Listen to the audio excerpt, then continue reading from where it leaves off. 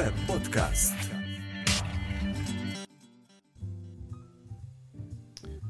Добрый день, дорогие слушатели. Вы слушаете пока что второй выпуск, но уже на этот раз РВ Под Кафе. С вами на сегодня я, Алексей Васильев, а также со мной, представьтесь, гости, кто вы? Старикам вперед. Окей. Александр Чаплинский и... Валентин Завадский. Да. Для тех, кто... Давайте там, поскольку у нас не так много выпусков, особенно кому-то послушать. Саша, напомни, кто ты? Это очень тяжело, на самом деле, в последнее время говорить. Я уже стольким всем занимаюсь, что даже не помню, где как представляться. Но, наверное, для этого подкаста я все-таки full-stack инженер, работаю в компании Railsware и занимаюсь, собственно, разработкой на Ruby и, собственно, JavaScript и React. Вот. И не только, на самом-то деле. Да. Ну и Валентин, да, расскажи немножко про себя. Кто ты? Кто ты такой? Когда спросил вопрос у Саши, у меня сразу возник кризис самоопределения, знаешь. Тоже типа кто ты? Да, кто же ты есть в этой жизни? Если говорить обо мне, то я много кто. Я один из основателей компании Rubyroid Labs из славного города Минска, что находится в Республике Беларусь. Также я один из ведущих шоу «Прогон», такой подкаст про технические конференции. Вот. Еще я отец почти 2 детей и владелец одной электрической машины. А почему почти 2? Хипстерской. Ну, потому что один уже снаружи, а один еще внутри. Я понял, в процессе. Окей. Ну, чтобы слушатели поняли. Компилится. Еще компилится. Так, хорошо. Наш РВ Под Кафе у нас в основном, подкаст называется РВ Под, но мы решили, скажем так, не мы, даже я тут как главный, решил, что мы будем обсуждать просто разные темы, они в основном связаны с вебом и все, что там происходит, но, понятное дело, будем иногда, возможно, вспоминать Ruby, JavaScript, еще что-то. Слушай, вот. Я вот за год домашний заряд забыл, а кафе — это место, где вот люди собираются, что там кофе пьют, да? Да, кофе, пиво, люди разные пьют, кто-то приходит, в РВ Под Кафе в основном, да, просто поболтать приходят. Домашнее кафе. Да, просто разговоры ни о чем. РВ Под Кухня называется, вот так вот. РВ Под Кафе Кухня, кафе-кухня, может быть. Потом уже какой-то бар будет, еще что-то. Так, значит, дорогие... Подожди. Угу. Ну, ты же понимаешь, что нас, скорее всего, будет слушать в тот самый день и позже. Определенные люди, которые, наверное, ждут от нас кое-чего. Чего именно? Я тебе показываю в камеру. Вот смотри. Цифру. 8? Да, 8? То, что будет в понедельник. Да, то, что будет 8. Хорошо, спасибо, что напомнили. Ну да, тогда в тот же день ты имеешь в виду типа сегодня или вообще? Не, там же ты будешь там монтировать, выкладывать, скорее всего, в понедельник люди такие: о, новый выпуск. Я понял, хорошо. Дорогие наши слушательницы, поздравляем вас с праздником. Желаем вам быть, не знаю, прекрасными, красивыми, писать побольше кода без ошибок. Я даже не знаю, кстати, нас слушает сколько программисток. Я даже не знаю, типа девушек-инженеров. И также, как говорится, следующее, не знаю, там, Саша, давай. Что-то еще. Да, было бы интересно узнать, сколько девушек слушает этот подкаст, действительно, из инженеров, из девушек-инженеров. Вот. Но в любом случае... Я хотел бы пожелать максимальной отдачи финансовой от этого дела, да, которым мы занимаемся. И, да, действительно, кода без багов — это, наверное, тоже неплохое пожелание, потому что чаще всего от этого болит голова, почему мой код не работает и почему мой код работает, когда не должен. Угу. Валентин, что скажешь? Какие-то вы все материалисты от кода без багов, денег желать. Где же ваша романтика, господа? Давай, заряжай, покажи. Расскажем нашим прекрасным половинам нашего сообщества, что мы вас очень сильно любим. Хотим, чтобы у вас становилось все больше и больше. И, наконец-то, гендерный баланс в нашем мире IT выровнялся и, может быть, даже превалировал. какой-то стороне. Ну, кстати, не знаю по поводу инженеров, но, например, у нас там PDM-ов, у нас уже женское большинство.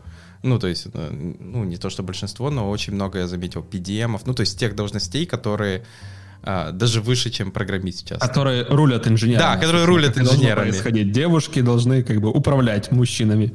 Вот. Поэтому я не говорю, что везде такое, но вот, скажем так, я там ходил еще даже во время ковида с масочкой там на определенные ивенты, типа IT Awards имеется в виду, и там было, там, заходишь, и там очень дофига... Я сначала думал, ну, типа, возможно, пару HR или что-то. Нет, это, типа, высокие должности, там, какой-то бизнес-директора, менеджеры, продакт, еще какие-то, и многие уже, да, женщины, то есть не мужчины. Ну, то есть мужчины, понятное дело, есть, но их тоже достаточно много. Так что, возможно, гендерное равенство будет, но, получается, скажем так, в общем количестве. То есть... Ну, хорошо. Главное, чтобы оно двигалось в правильное направление, я считаю. Угу. Так, хорошо, ну давайте тогда уже перейдем все-таки к новостям. И у нас давайте, наверное, перед этим еще напомним, что те, кто слушает нас в YouTube-трансляции, да, у нас есть лайв-чат, в который можно задавать вопросы, и мы будем мониторить это дело и будем на них отвечать по возможности. Да, по возможности. Да, также я в чат скинул ссылочку, там, где новости, которые мы рассматриваем, если вам интересно пощелкать, посмотреть. И первый у нас сразу набор целых ссылок идет. Это... В данном случае о том, что в прошлом месяце, то есть в феврале, у нас за весь месяц, понятное дело, не в один день, сразу произошло несколько, типа... Дней рождений. Да, дней рождений. Или вот сколько лет уже. То есть Паскалю стало 50 лет, то есть это уже такой дедушка. Полвека. Да. 150 лет дедушка, подожди, камон, мужчина в рассвете сил. Ну, мне, кстати, знаешь, как я читал хороший один комментарий, могло бы быть 50 лет, кто-то написал. То есть, возможно... Ну, вот я просто тебе говорю, могло бы быть Паскалю 50 лет. Delphi 26 лет, Питону 30 стукнуло, и вот Руби, сам Мац написал в Твиттере, что стукнуло как раз 28 лет. То есть на 2 года младше, чем Питон. Первое, что, конечно, меня на мысль приводит, я не знаю, как у вас, но у меня Turbo Pascal был первый язык программирования. То есть тот самый вот мужчина в расцвете сил, я как бы... У меня, и знаешь, как это, как у любых других, я думаю, он первый, он не забывается. Я его помню Turbo Pascal, помню мою первую программу Live, которую я программировал на псевдографике. Ну, а потом самое смешное, что с Turbo Pascal я перешел на тот же Delphi, который типа вот 26 лет. То есть я разрабатывал на этих 2 штуках. Я не знаю, кстати, что у вас. Интересно. А вот в вашем регионе была такая программа под названием «Чертежник»? Это кто? Вот в школе преподавали перед программированием. Такая штука была «Чертежник». Это... Можем сказать, что это такой, типа, Scratch, только в то время, который был вот придуман. То есть там были какие-то базовые наборы правил, типа, знаешь, там, идти в клетку вперед, поднимать перо, опускать перо, там как-то там какие-то стенки можно было расставлять. И потом ты мог писать такой алгоритм, знаешь, на псевдокоде, который что-нибудь делал, знаешь, проходил лабиринт, что-то такое, например. Ну, это что-то вот Scratch напоминает, знаешь, типа для детей сейчас есть. Scratch, точнее. Да. Вот. То есть у тебя это был первый язык? Ну, да, как бы, то есть мы начинали все в школе с этого, потом у нас был Pascal, потом я уже сам учил C-Sharp. Ого, неожиданно. Ну, я пошел на курс. Так, Саша, у тебя что было первое? На самом деле, я, насколько помню, у нас Паскаль был даже в универе на первом курсе. Да, почему-то именно Паскаль. Уже дальше, потом уже пошло объектно-ориентированное программирование, C++, но первый курс был Паскаль. Мы же с тобой в одном универе, на самом деле, Леша, учились, и на одном факультете, в разные года немного, но... Не, ну я системы, а ты науки. Я науки заканчивал, научился я вот первые курсы на системах тоже. Я понял. Ну, я просто, получается, не пошел в науки, и я решил, что буду заниматься системами. Вот. Поэтому Паскаль меня, кстати, не застал. Я больше микросхемы чертил. Да, тоже было дело. Окей. Ну, получается, но Delphi, получается, никто не пробовал, не застал. Я на нем столько программ понаписывал. Кстати, опять-таки в универе были какие-то лабы, мы что-то там в Delphi пытались сделать, но это было, наверное, один семестр. Я, честно говоря, вообще не помню, в чем там суть, но помню, само название помню, что это у нас было. Delphi, это, короче, вот представь, взяли Pascal, то есть тот язык программирования. И сделали такой UI-билдер. Такой, да, вот Delphi, наверное, был самым крутой тем, что, типа, тебе нужна кнопка, ты ее просто киданул, потянул, кнопка готова. И дабл-клик на нее, и тебе сразу открывается функция, и пиши в нее код. Типа, тебе нужен какой-то компонент работать с базой данных, ты пошел, там, селектор компонентов, потянул компонент к базе данных, все, он, типа, подвязался там как-то. То есть... Сейчас, кстати, движки для разработки игр так работают. Ты вот все, как бы, UI наделаешь, а потом просто подвязываешь какие-то функции и данные. Угу. И вот Delphi тогда, помню, когда начинал, это просто было, что вот одну кнопку, программу, которая запустится с окном в винде, на ней кнопка, и по нажатию на кнопки я могу что-то сделать. Вот это было просто разрыв мозга. Я помню, достаточно, пару лет точно писал на Delphi. Некоторые программы до сих пор, кстати, живы. Они где-то там на производствах используются. Ну, конечно, почему бы и нет. Типа технологии не умирают, знаешь. Там какой-то, я помню даже, как базу данных я использовал F-Base или что-то такое, что-то очень старенькое, то есть, типа, я помню даже... Пока вы тут вспоминали свою бурную молодость, я пошел на GitHub и погуглил, конечно, лист под названием Awesome Pascal, вот, и тут прям, можно понять современное состояние Паскаля. Во-первых, прошу отметить, есть machine learning раздел, и там есть framework for building neural networks. То есть можно делать нейроночки на Паскале. Окей. Вот. Но в основном какие-то алгоритмы, какие-то шифрования, такие какие-то там контролы, какие-то плагины для различных мультимедиа почему-то есть. Ну, кстати, алгоритмы — это ж часто почему Паскаль используют для обучения. То есть, типа, вот, парни, давайте сегодня напишем там звездочка и алгоритм там, или еще какой-то, или сортировку. Вот я помню, первое, что учил всегда, это сортировка была. То есть, не то, что учил, а мои первые программы были сначала сортировка в тупую, а потом мне говорят, а теперь давай сделаем по-умному, пузырьком, еще что-то. Вот. Но помню, самая вот крутая программа, с которой я заморачиваюсь, это «Жизнь». Я вот сидел с ней, не знаю, Саш, ты... Нет, первый раз слышу, если честно. Расскажи. Game of Life ты имеешь в виду, да? Да. Ну, она называлась по-нашему просто «Жизнь». Это там, где ты элементы соединяешь между собой, да, и получаешь что-то новое. Даже там не совсем так. Это получается... Это, короче, клеточный автомат.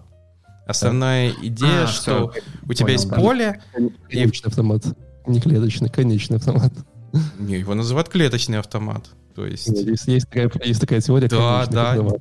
Это дискретная модель математики, клеточный автомат. И вот как раз... Подожди, но он не клеточный, и он же может быть на конусе и все на чем угодно. На конусе, на этом, как эта штука называется, которая вот такой бублик? Я понял, о чем ты. Донат. На донате. Вот. И там, получается, есть правило, что типа там клетка, если, по-моему, один и менее соседей, то она должна умирать. Если там какой-то... По-моему, если более, господи, не помню, 4 или 5, там есть вот эти цифры. Если соседей более 4 или 5, то она должна умирать от перенаселения. А если там, по-моему, у пустой клетки есть 3 соседа, то в ней что-то там зарождается жизнь. Вот как-то так, если я не ошибаюсь. Да, по-моему. И соседи при этом считаются, как вы поняли, по диагонали. То есть, типа, вот эта клетка, то есть все, которые соприкасаются, получается. И, получается, ты должен создать программу, которая вот каждый цикл эволюции этого поля рассчитывает. То есть, и получается, там у тебя начинает оживать экран, если это псевдографикой. То есть, там накидал себе клеток, запустил программу, она начинает там что-то умирает, что-то оживает, что-то там распространяться начинает. Там, знаешь, как вирусная инфекция. Но там невозможно, типа, сильно распространиться, потому что перенаселение тоже их убивает потихоньку. А за счет чего это происходит каждый раз рандомно? Там есть какой-то рандомайз-фактор? Не, зависит от того, как ты написал программу. Некоторые делали, что ты сам рисуешь себе поле, то есть, типа, отрисовываешь, а потом просто запускаешь цикл. А иногда, то есть, первично помню, когда я писал, ты сначала просто рандомно накидываешь на поле вот это все и нажимаешь старт и смотришь вообще, во что это превратится. Вот. И ну, там, я же говорю, вот интересная такая штука. Вот я помню, это моя такая, назовем в кавычках, серьезная была первая программа. Я ей сидел, гордился, носился с ней на дискетке. На чем ты написал? Turbo Pascal. На Паскале. То есть, тогда, кстати, не графика была, как ты понимаешь, это была псевдографика. То есть, это ASCII-символы, которые просто вот, типа, были на экране, зеленые, белые, вот это, знаешь, типа, еще на этих выцветающих дисплеях, вот это все вот отыгрывалось. Так. Смешно, что просто Леша гордится тем, что написал игру «Жизнь», а я в 9 классе, когда увлекался уже всякой разработкой, чтобы что-то тренировать, я писал GUI-шное приложение, которое представляло собой менеджмент-систему для школы. Там можно было логиниться, была база данных, были роли, был директор, были какие-то отчеты, таблицы, вот, знаешь, там типа куча функционала. Вот. И я помню, что я пришел на какой-то там локальный конкурс программистов, не знаю, как это называется, в 9 классе. Я там, знаешь, запускаю, это там все UI-ное показывается, там, знаешь, там логин, реально роли, формы, юзеров можно набрать, и нотификации моего приходили. Это просто, ну, типа, ну, прям хорошо. Вот. Бери и внедряй, как говорится. А пиши какие-то местные ребята, которые явно были прикормлены каким-то местным, знаешь. Ходили из кружков, что-то такое, и они писали программу, где можно было вводить показатели воды, и она, типа, считала средний расход и выводила графику, типа, в терминале, что-то такое. Ну, там даже не графика, скорее, там, типа, средний расход воды 17, там, типа, кубов. Ты такой, ну, класс. И, конечно, они заняли первое место, а я второе, и я понял, что в этом мире нет правды. Это точно. Нет справедливости. Не впечатлил. Ну, знаете, мы застряли на Паскале, но я хотел бы отметить тот факт, что Руби тоже 28 лет. Да, кстати. Знаете, что это значит? Что значит, в этом мире есть один человек с не очень широкими глазами, который уже 28 лет имеет одну и ту же работу, вот, и при этом, если задуматься, у него нет возможности сменить ее, то есть он не может пойти, когда есть похер, пойду рубить дрова или пойду писать на другом языке. Вот, и мне кажется, что это интересно, можно обсудить. Почему нет? Ну, всякие, вот, например, как там, у Питона, вот, которому 30 лет, у него же тоже, получается, был этот Гвидо, если не ошибаюсь, который, типа... ну, подожди. Он потом сказал, что я снимаю себя с поста вот этого тем, кто занимается питоном, ухожу. Сейчас, кстати, он ушел в Microsoft. И я так понял, все-таки, уйдя в Microsoft, он будет продолжать чем-то там помогать с питоном. То есть, но имеется в виду, что у него сначала было, он решил уйти на пенсию, язык остался все на месте, а теперь, вот я так понял, пенсия ему, он подумал, скучная, и решил пойти в Microsoft. Ему предложили. Я думаю, Мацумото успешно может тоже сказать, типа, я устал, я ухожу, и все равно там у Ruby Community останутся люди, те, кто вот ракторы те же пилят, там, типизацию, то есть он же в основном сейчас, как бы, за ним последнее слово стоит, вот эта штука осталась, а основные штуки уже не от него часто приходят. Ну, да, но с другой стороны, если подумать, что все-таки чисто по-психологически человек делает одну и ту же работу 28 лет. Это как, знаешь, когда ты за это в Советском Союзе выдавали медали. Помнишь, там, знаешь, 45 лет библиотеки, там, повышенная пенсия, вот, и все.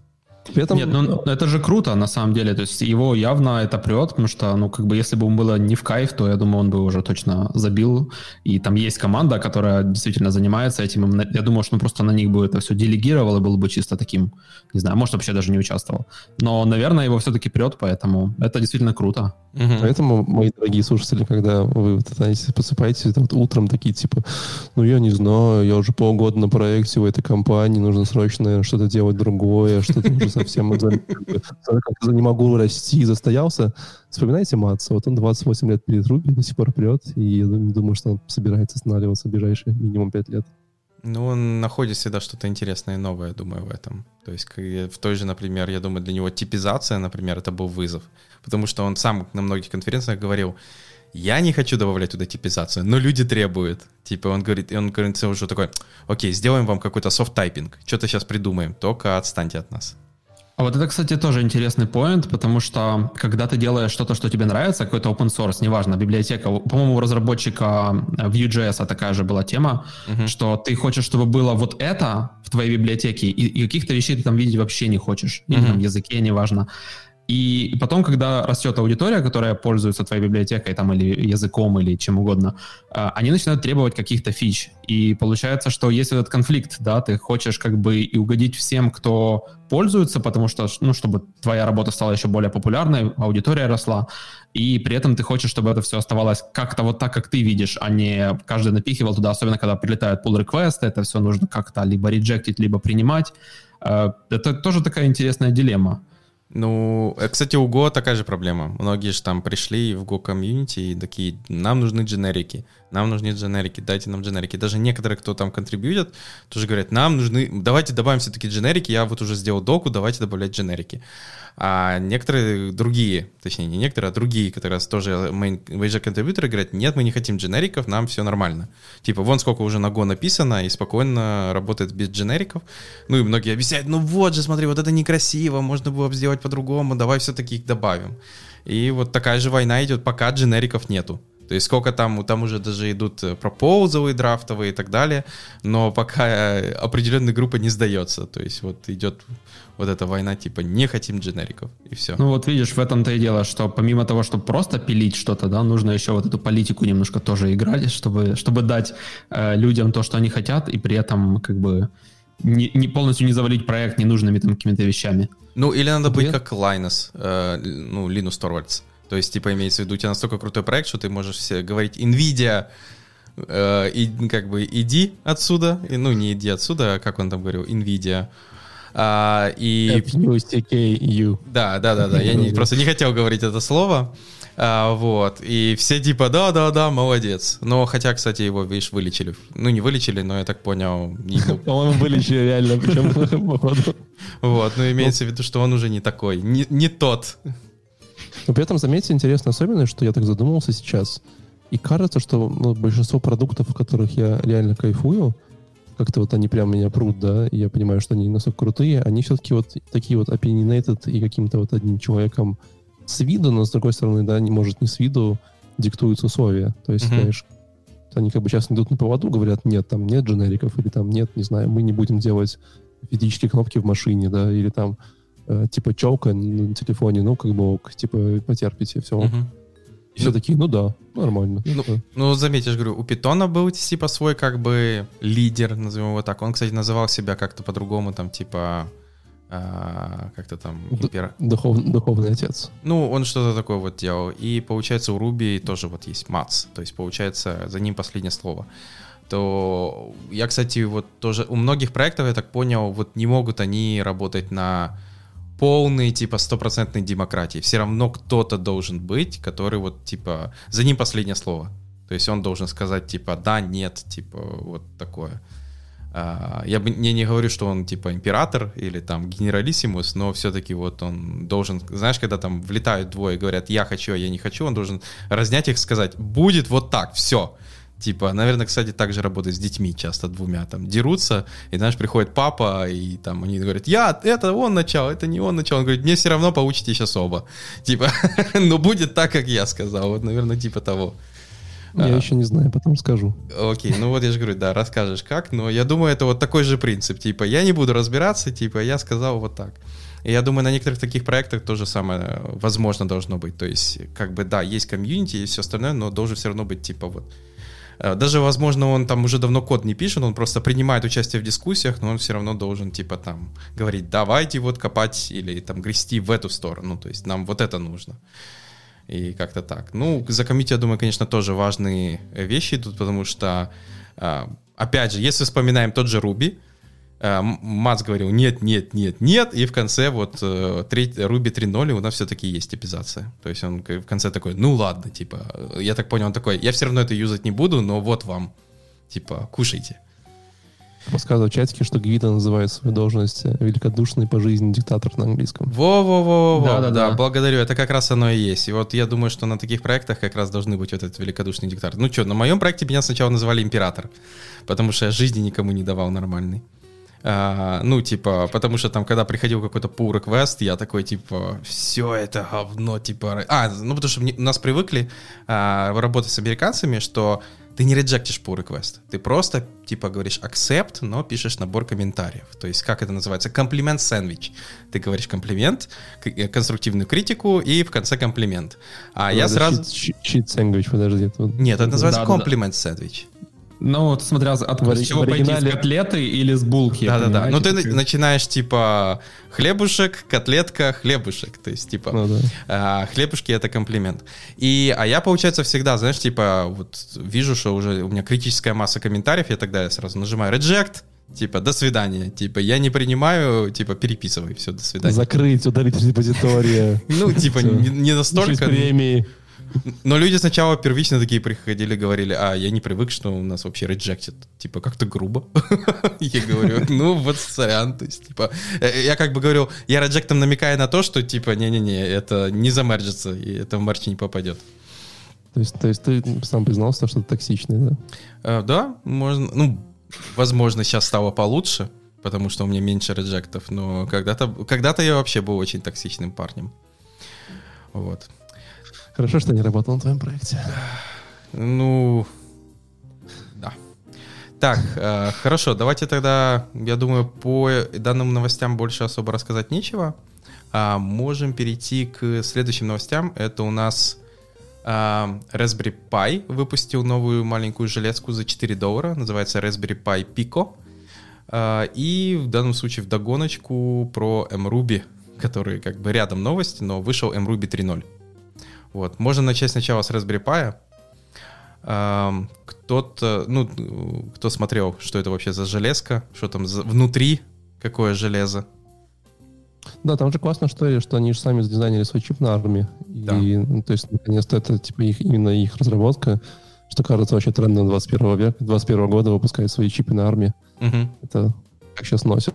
Но, насколько я помню, там нет никакого вообще коннективити особо совсем. Там нет ни Wi-Fi, ни Bluetooth, и ты должен какие-то внешние модули поставить. Это немножечко странно, вот хотя бы какой-нибудь, хотя бы Bluetooth добавить, что ли. Так ты можешь его plug and play, там типа есть эти дорожки.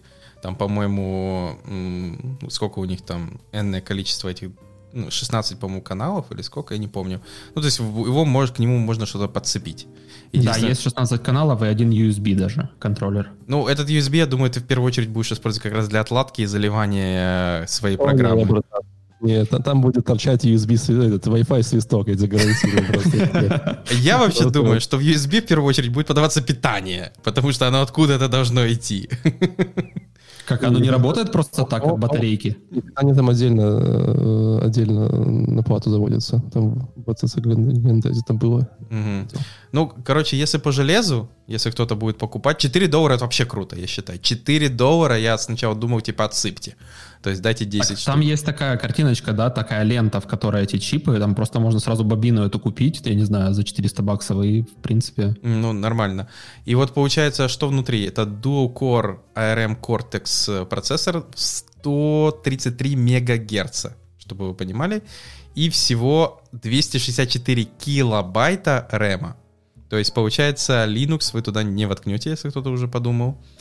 И там, по-моему, поддержка 16 мегабайт флеш-чип. Ну, то есть, как бы немного. То есть, это аналог такой, типа Arduino плат. То есть, туда можно вливать какие-то мелкие программки. Ну, короче, очень маленькая какая-то автоматизация. В основном, что плюс, они сами объясняют, что он потребляет очень мало электроэнергии. И, ну, понятное дело, если на него навесишь, я думаю, всякие вот эти Bluetooth, Wi-Fi и так далее, начнет жрать как нормальная какая-то железка.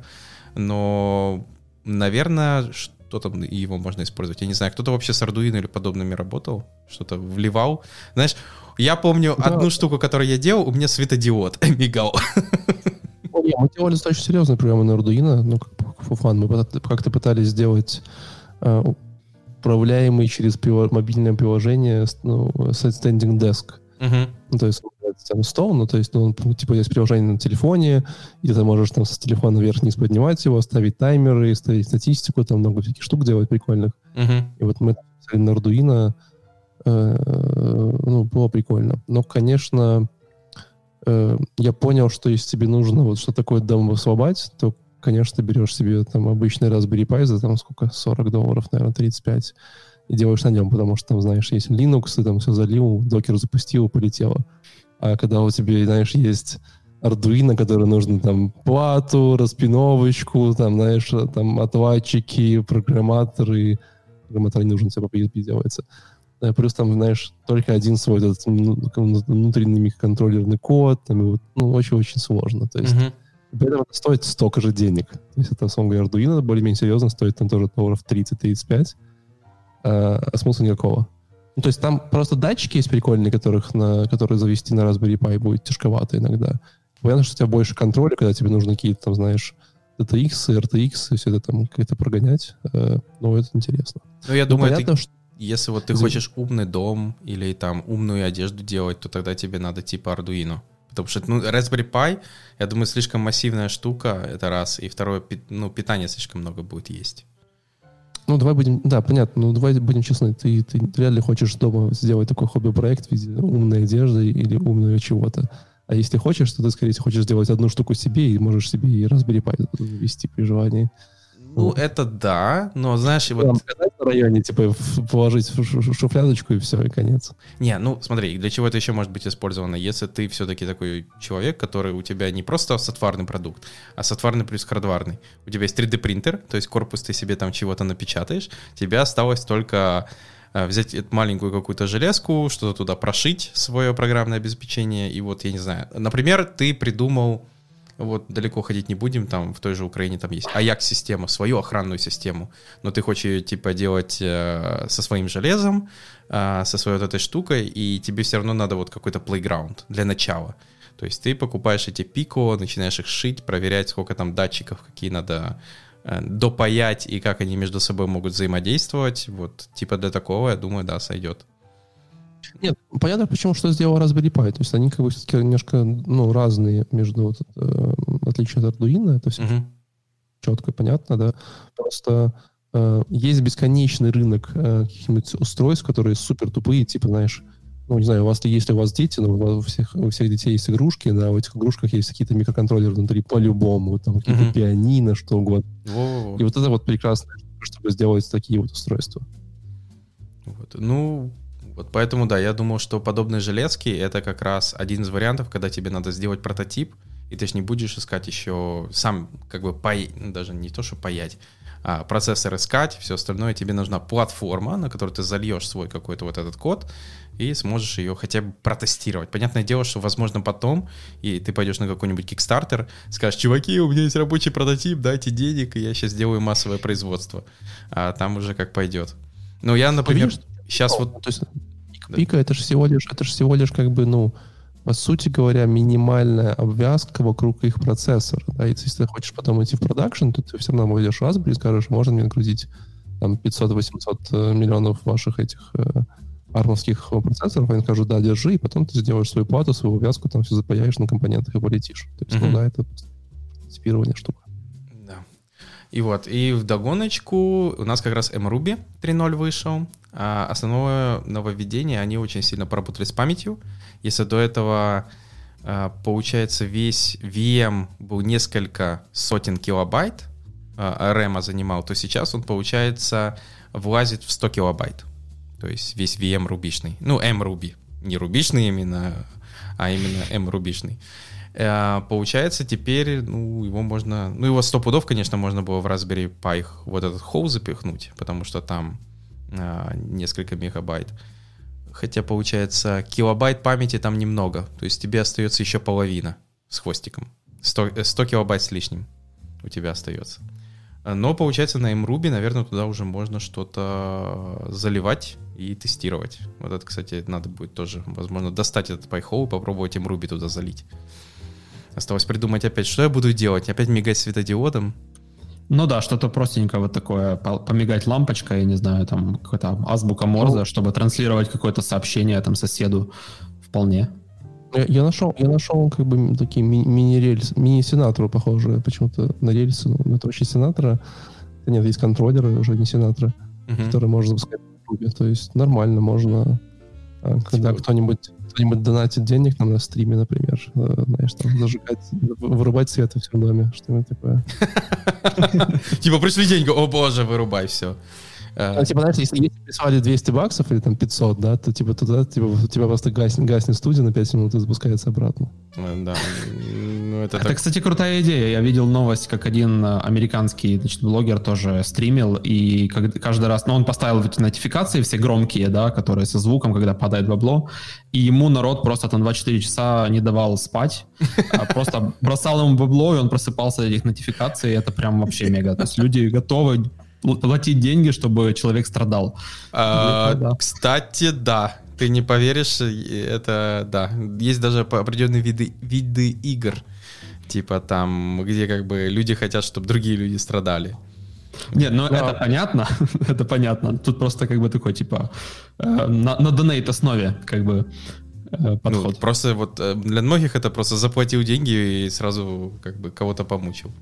А вы что-нибудь писали на MRuby хоть раз в жизни такое? Что-нибудь интересное? Нет, к сожалению, я его только помню один раз там что-то поставил, посмотрел, знаешь, как говорится, типа, о, работает, ну, прикольно. Вот. Но я так... Проблема заключалась в том, что это все-таки C, то есть там приходится все-таки не Ruby писать. Не, нормально, там Ruby, все хорошо. Не, ну если тебе надо подключить какую-то, там же нет стандартной библиотеки, если тебе надо что-то дополнительное, ты туда добавляешь сишечку. Вот, и вот это как раз... Что-то там простое было, там какие-то массивчики, ну то есть там что-то сложного не было, типа, не знаю, вебрика, да, но там какие-то простые вещи достаточно неплохо работали. Но, к сожалению, нет. То есть начнем только с того, что даже железки рядом не было такой, чтобы куда-то залить его и посмотреть вообще, насколько он хорошо заработает. Да ладно, была. Знаешь, как называется? Ну? Роутер. Роутер? Не. У меня роутер...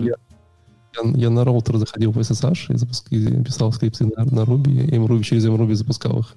Ого, то есть у тебя было такое? На роутере не очень много памяти, там 8 мегабайт обычно. Это и в принципе, это просто обычно Linux, только очень маленький. Мне кажется, Саша немножко от нас отвалился. Угу. Вот. Я думаю, он вернется к нам. Да. Вот, я на роутере запускал, и прям прикольно было. То есть там реально есть большое количество вещей, типа курвов, есть какие-то похожие фреймворки. Вот, а мы делали мы делали большой MVP, мы хотели сделать проект. Знаешь, когда в кафешку приходишь, там обычно, о, привет, братан, там, давай ты там залогинишь сейчас через какой-нибудь Facebook, и там, мы тебя пустим в интернет, или дай нам свой телефон. Да, знаю, есть такие.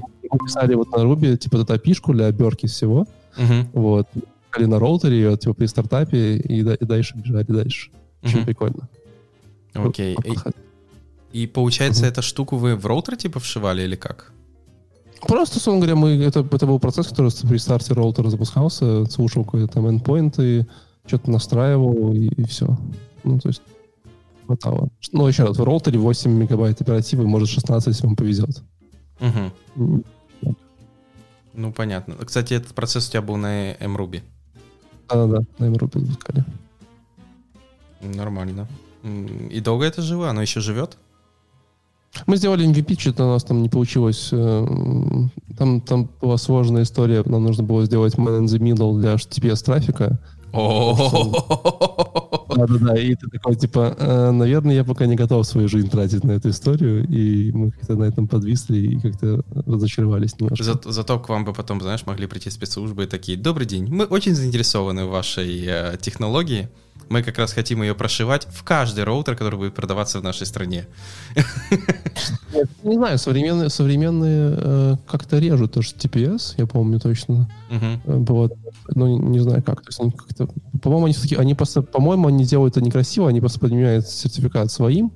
Да, так и есть. Они просто рутовый сертификат надо подсунуть в компьютер, типа свой рутовый сертификат, и тогда ты вообще можешь любой домен. Типа, нет, потому что когда ты вот в аэропорт заходишь в Wi-Fi, да, он тебе может блочить порты, но там, как-то можно было там вылезть через VPN наружу.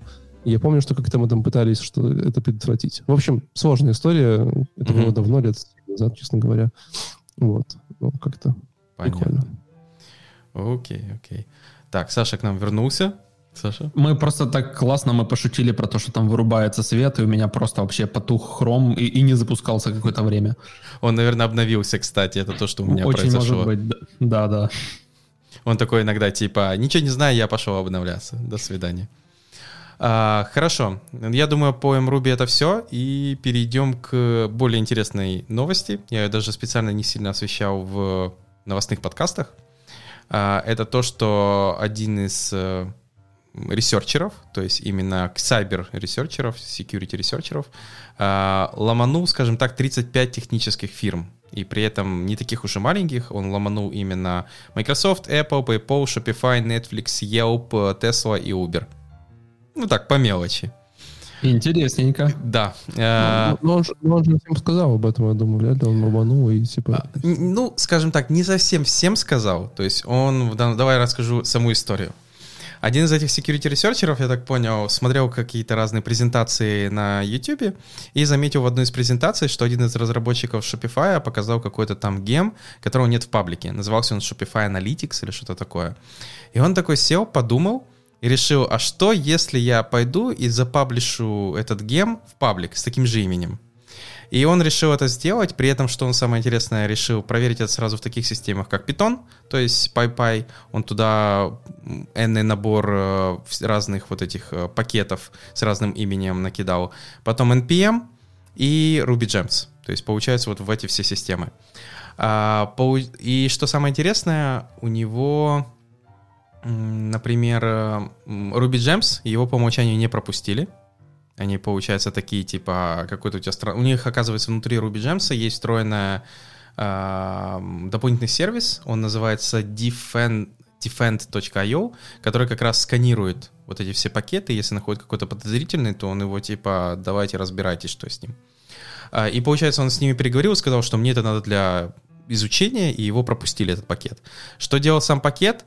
Он при установке стучал к нему на сервер и говорил: «Привет, я здесь», или «Привет, я здесь». То есть это NPM-пакет, Ruby-пакет и PyPy-пакет. Ну, смотри, Саша, сначала ты отвалился, теперь Валентин куда-то отвалился. Цепная реакция, да. Цепная реакция. Я есть после камеры что-то. Тогда все нормально, окей.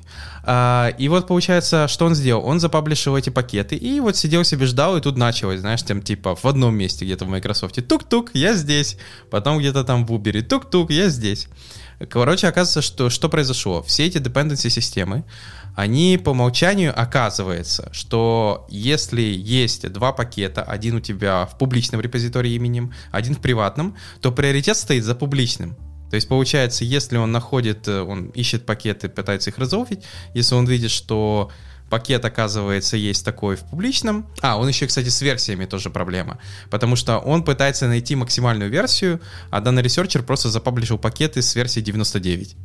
Ну, то есть, типа, с максимальной. Самую свежую. Самую, вот, ты понял. И получается система, 99-я там, все, я за ней. Он побежал и ее ставит.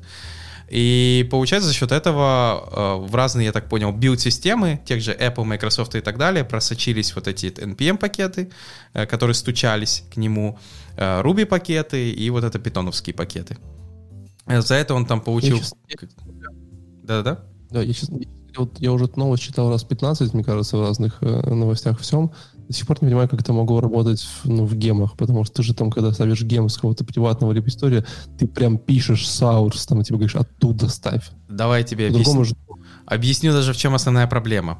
Это работает в гемфайле. То есть в гемфайле ты можешь написать блок source, do и набор гемов. Но когда-то, во-первых, и даже не когда-то, а до сих пор, ты можешь просто вот как там сверху написано source RubyGems, рядом второй строчкой написать source, твой приватный репозиторий, без блока.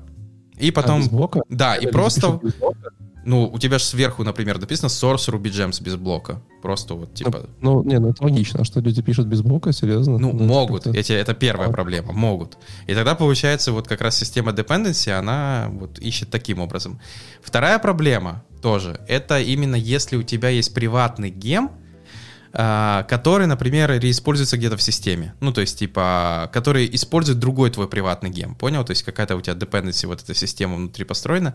У гемов же, получается, используется не гем-файл внутри для зависимости, у них используется гем-спек. А там в описании нету блока. Там приходится писать gem.dependency. И как раз Bundler, например, команда, она попыталась это пофиксить. Они выпустили версию 2.2.10, в которой как раз сделали в том, что ты все еще используешь старый гемспек описания, но внутри гемфайла ты можешь дописать, что вот именно этот приватный гем надо тянуть с такого сорца. Ну, то есть блоком вот этим стандартным. Но самое смешное, 2.2.10 они выпустили, там что-то все поломалось, и 2.2.11 не откатили назад, поэтому фикса пока нет. То есть они сначала типа сказали, мы все пофиксили, мы молодцы, потом люди начали, тут все сломано, они такие, окей, мы все убрали, все нормально. То есть мораль басни такова, не используйте приватные геймфайлы, все сразу в open source делайте. Один из вариантов, ну, если это возможно, конечно. И получается, самое интересное, что NPM, например, они написали большую статью, где рассказывали, они вообще, я так понял, решили не фиксить, то есть если RubyGems команда RubyGems и Бандлера попробовала пофиксить, у них не получилось, откатила назад, то NPM просто написали статью, типа, знаешь, в стандартном варианте, мойте руки перед едой, то есть, типа, используйте namespace, это безопаснее, ну, типа, у NPM пакетов есть же namespace, можно собака организация / что-то, там, типа, используйте двухфакторку, чтобы вас, ну, и так далее. То есть ты такой сел, почитал, ну, типа, спасибо. А проблему будем решать? Ну, я так понял, тоже, типа, тяжело как-то решить эту проблему. Поэтому, да, на текущий момент, по логике вещей, проблема не решена. То есть, получается, если у кого-то все еще остался приватный пакет, и кто-то найдет его имя и запаблишит в публичный, то вам неожиданно, например, вся система может прилететь не то, что вы ожидали. Ну, то есть, как возможность это как бы обойти, да, избежать от такой проблемы, это когда ты публикуешь приватный пакет и публикуешь такой же публичный, да, с тем же именем, но, допустим, пустой, если ты не хочешь шерить свой код, для того, чтобы кто-то другой не мог занять этот name и опубликовать что-то malicious. И при этом это должна быть там минимальная версия, ниже, чем той, которая у тебя в приватном репозитории, чтобы он не подтянул тут, которая, ну, пустой, дохлый. Где там сидят разработчики Go и такие, мы же говорили, импорт с GitHub, это то, что вам нужно. Да, я бы не сказал, потому что, например, разработчики Go особенно Симвер не любят, поэтому у тебя там, знаешь, вроде минорная версия гемпакета с GitHub тянешь, и у тебя бинар не собирается, ты и сидишь, разбираешься, что произошло. Вот. Нормально, это однори. Никаких приватных, это хорошо. Ну вот, понятно, откуда брать. Ну, получается, это проблема, да, тех, у кого есть свои приватные репы. То есть свои приватные пакеты, и вот у них такая проблема может сейчас до сих пор оставаться. Поэтому, да, один из вариантов, действительно, что вы их делаете приватными, возможно. Вот, кстати, непонятно действительно, что оно там настолько приватное. Или же, ну, вот Саша, одно из решений, да, предложил, типа, забивайте сразу ваши пакеты, сразу же какие-то пустышки туда ложите. Мне кажется, за 10 лет в индустрии я видел 2 проекта, у которых были приватные гемы. Серьезно? Так мало? 2 из там 1000. Ну, именно вот приватные гемсторы, да, не гемы, где типа ты с GitHub берешь source, GitHub это как бы окей, да. А именно, знаешь, там свой хранилище там, чего-то там, куда ты заливаешь версии. Такая история. Мне кажется, обычно все очень ленятся делать, их просто с GitHub берут и поехали. Game Fury еще используют, у нас, по-моему, используется Game Fury для приватных нод-модулей. Кстати, надо проверить, неуязвимы ли мы таким же образом. А у вас есть приватные гемы? У нас приватные нод-модули. У нас просто вынесена логика приложения, какая-то common логика в приватный NPM-пакет. Ой, пойду подбирать имена. Да, я уже пошел создавать тоже публичные. Окей, да, это весело, это весело. Зато будешь теперь знать благодаря этой новости. Ну, короче, он за это, я так понял, уже получил 130К, ну, вознаграждение по этой баг-баунти программе. Ну, хорошо, хоть денег, ну да. Они... Не, ну это только в нашей стране можно, там, типа, и вместо денег тебе за тобой еще приедут. Хотя ты вроде бы как делал добро, помогал людям, рассказывал, что вот так не надо, а тебе наоборот еще. Не, нормально, наши тоже можно, нас 2, ребята, все хорошо. Вот. Поэтому, ну, вот такая интересная атака. Я же говорю, самое смешное было по поводу фиксов, потому что, как оказалось, особо никто ничего не предложил. То есть я даже ожидал, что вот, рубисты, бандлер, молодцы, выкатили фикс. И я такой пишу одному из наших разработчиков, говорю, смотри, они это сделали, типа, у них это есть. А он такой мне пишет в ответ, и откатили. Ну, потому что он активно за этим следит, он там сейчас активно копошится в бандлере, и он мне сказал, там все плохо написано, и настолько плохо, что как только они это добавили, все разломалось, и они вернули. И я такой, спасибо за информацию, типа, теперь буду знать. Они, кстати, блокпост так и оставили, что, типа, они молодцы это сделали, а про откат не написали ничего. Так что Про откат ничего написали, очень хорошая фраза. Да. Да, вот такая интересная новость по поводу этого хака. Так что будьте осторожны у тех, у кого свои вот эти приватные пакеты. Вообще страшно жить теперь. Но мы еще не закончили с темой вот страшно жить, да, и вот угроз и террора. Угу. Да, поэтому есть еще одна статья. В данном случае Даниэль Стенберг написал, я думаю, не все его знают, он именно поддерживает Kuru и libkuru. Это такая штука, я думаю, те, кто нас слушает, прекрасно знают, что достаточно большое количество интернета работает поверх этой библиотеки. То есть очень часто все системы, которые делают запрос по HTTP, HTTPS, они как раз используют какой-нибудь там даже биндинг. Я перестал пользоваться Kuru, кстати. Что вместо этого? HTTPI? HTTP. Не, ну, в смысле, Kuru мы говорим как утилита командная или как libkuru? Это и то, и другое. Вещи, он да? и то, и другое поддерживает. Да. Но я имею в виду, я перестал пользоваться как утилиты command line. Вы пробовали HTTP? Я пробовал. Нет. Ну, Kuru есть глобальная проблема. Kuru может отдать тебе или хидеры, или боди. Да не, минус V. Verbose, ну, он тебе все выплюнет тогда. Или минус V, да. То есть, ну, по дефолту надо написать Kuru минус V, и там URL, вот такой. Вот. А HTTP как бы умеет, и поэтому еще красиво подкрашивает. Поэтому пробуйте. Brew install HTTP и поехали. Я понял. Ну, я использовал, но вот за свою жизнь я использую до сих пор Kuru и libkuru. То есть у меня есть определенные вещи, которые там биндят этот libkuru, чтобы внутри его как-то вызывать. Я, кстати, помню одну конференцию, где парни вышли и показали свой рубишный код. У них была какая-то штука, которая проверяла, работают ли ссылки. Ну, то есть есть какой-то HTML приходит, в нем есть ссылочки, и они захотели показать, что какие ссылки рабочие, какие нет. Ну, и логично, ты просто хочешь их дернуть по Kuru. Вот. И они, получается, чтобы не заморачиваться, они просто писали системную команду и вызывали Kuru, интерполируя туда ссылочку. Ну, систему погнали. Ну, просто, понял, писал Kuru, и пошло-поехало, и возвращает ответ. То минус РФ слэш, там, да, как я люблю. Ну, так оно, это вот первое было, знаешь, я сначала спросил, парни, вы, типа, бессмертные, что ли? Вы там не боитесь, что вам ссылку добавят какой-то, типа, end, там, rm-rf, или там cat, etc. password? Потому что я сказал, это что вам надо очень сильно надеяться на ваш валидатор ссылочек, чтобы там такое не прошло. И второе, что самое интересное было, разработчик такой сидел и думал, а что такое? Типа libkuru и Kuru делают одно и то же. Типа вот libkuru, он же внутри вызывает Kuru. Ну, типа как системную команду, типа одно и то же. И все такие сидели такие, нет, парень, оно так не работает.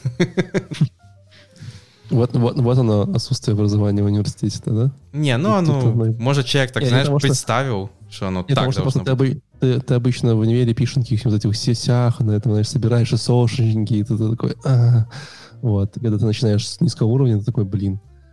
Ну, или там какого-то такого странного. Угу. Ну, вернемся к нашей статье. В данном случае Даниэль рассказывает о том, что ему очень часто приходят письма разные, потому что, к сожалению, поскольку, как я сказал, его софт, библиотека часто используется в других, ну, то есть как зависимость, то его term of service того же Kuru часто добавляют, вот есть отдельно вот это лицензии, там в любую программку какую-нибудь, там, особенно в Android заходишь, типа нажимаешь, и там вот все лицензии часто перечислены тех утилит, которые внутри используются. И поскольку у него программа начинается на C, очень часто он находится первый в списке.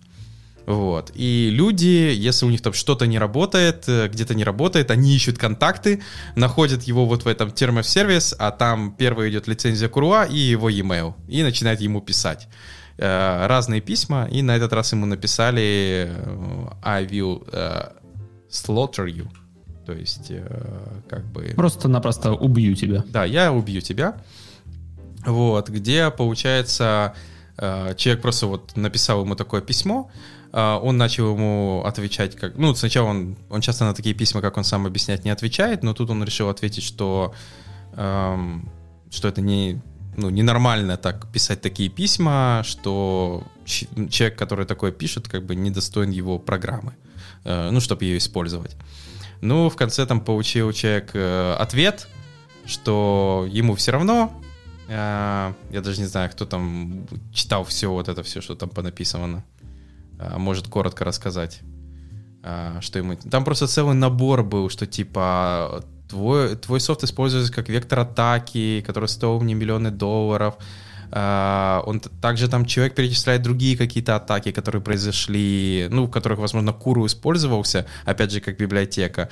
Там какой-то SolarWind, вот эту атаку на Зухиль модеме, которая была произведена. То есть, короче, повесил на Даниэля, типа, наверное, все грехи, все супер крутые взломы, которые были произведены, сказал, что вот ты во всем виноват, я так понял, и типа ты должен вообще как бы страдать из-за этого всего. Ну, на самом деле, для человека нужно найти кого-то виноватого. Редко, когда человек реально после какого-то факапа говорит, да, я зафакапил. Если какой-то там сознательный человек, возможно, умеет анализировать свои действия, но, как правило, нужно кому-то найти кого-то виноватого. И вот так получилось, что, разработчика Курла, человека, который его саппортит, нашли в виде этого виноватого козла отпущения. И да, я, конечно, почитал немного эти тексты, то, что ему пишут, и как бы это как-то ненормально, по-моему. Знаешь, как говорится, как там обещали? Иди в open source, тебе будет прикольно, комьюнити, весело. Я даже вот эта картинка представляем нашим слушателям, когда тебе говорят ожидание и реальность. И ожидание, что у тебя там будет пару ишузов в гитхабе и там типа десятки pull-реквестов, и реальность, у тебя сотни ишузов и типа 2 pull-реквеста, например, висит.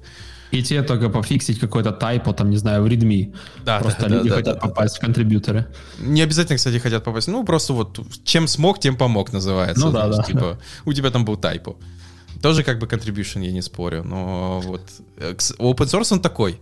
Вот, кстати, я не сказал бы, что я крутой open source разработчик, у меня пару всего там каких-то мелочей, но часто в основном вот pull requests там или typo, или issue типа иди пофикси. То есть типа у нас сломалось, иди пофикси. Я, собственно говоря, нашел в его же блоге, я эту статью уже читал, только в 2018 году написал похожую статью, где ему написал человек из Германии с вопросом на каким-то на немецком прям, типа, там, знаешь, привет, там, а что твой email делает в моей машине? И оказалось, что там, короче, была история, что у них там, знаешь, были какой-то там информация с автеками, там, знаешь, где-нибудь в настройках. И там, среди прочего, перечислялись все там open source штуки, которые должны были по лицензии перечисляться, в том числе с email'ами авторов. И так как Kuru — это одна из первых там сверху вещей, которые не используются, соответственно, у него был его имейл. И у человека там что-то машина не заводилась или сломалась, и он писал ему на имейл, типа, ты можешь починить мою машину, что-то такое. Это такой, типа, нет. Короче, вот она прекрасная жизнь open source разработчика, при этом популярного софта, получается. От которого, как бы, это, знаешь, наверное, вот Kuru — это один из аналогов, типа, LeftPad в NPM. Типа, его, конечно, нельзя дернуть, убрать как LeftPad, и из-за этого пол интернета сломается, веб-пак перестанет работать и все остальное, но было бы смешно, типа, если там что-то происходит с Kuru, и там машина у тебя не заводится, Tesla не работает, потому что Kuru уже все, типа, слава богу, что это компилируемые языки. Ты же понимаешь, что ты Kuru сравнил с LeftPad, да? То есть сейчас, типа, где-то в гробу повернулся один мертвый линуксоид, как бы. Да, я понимаю.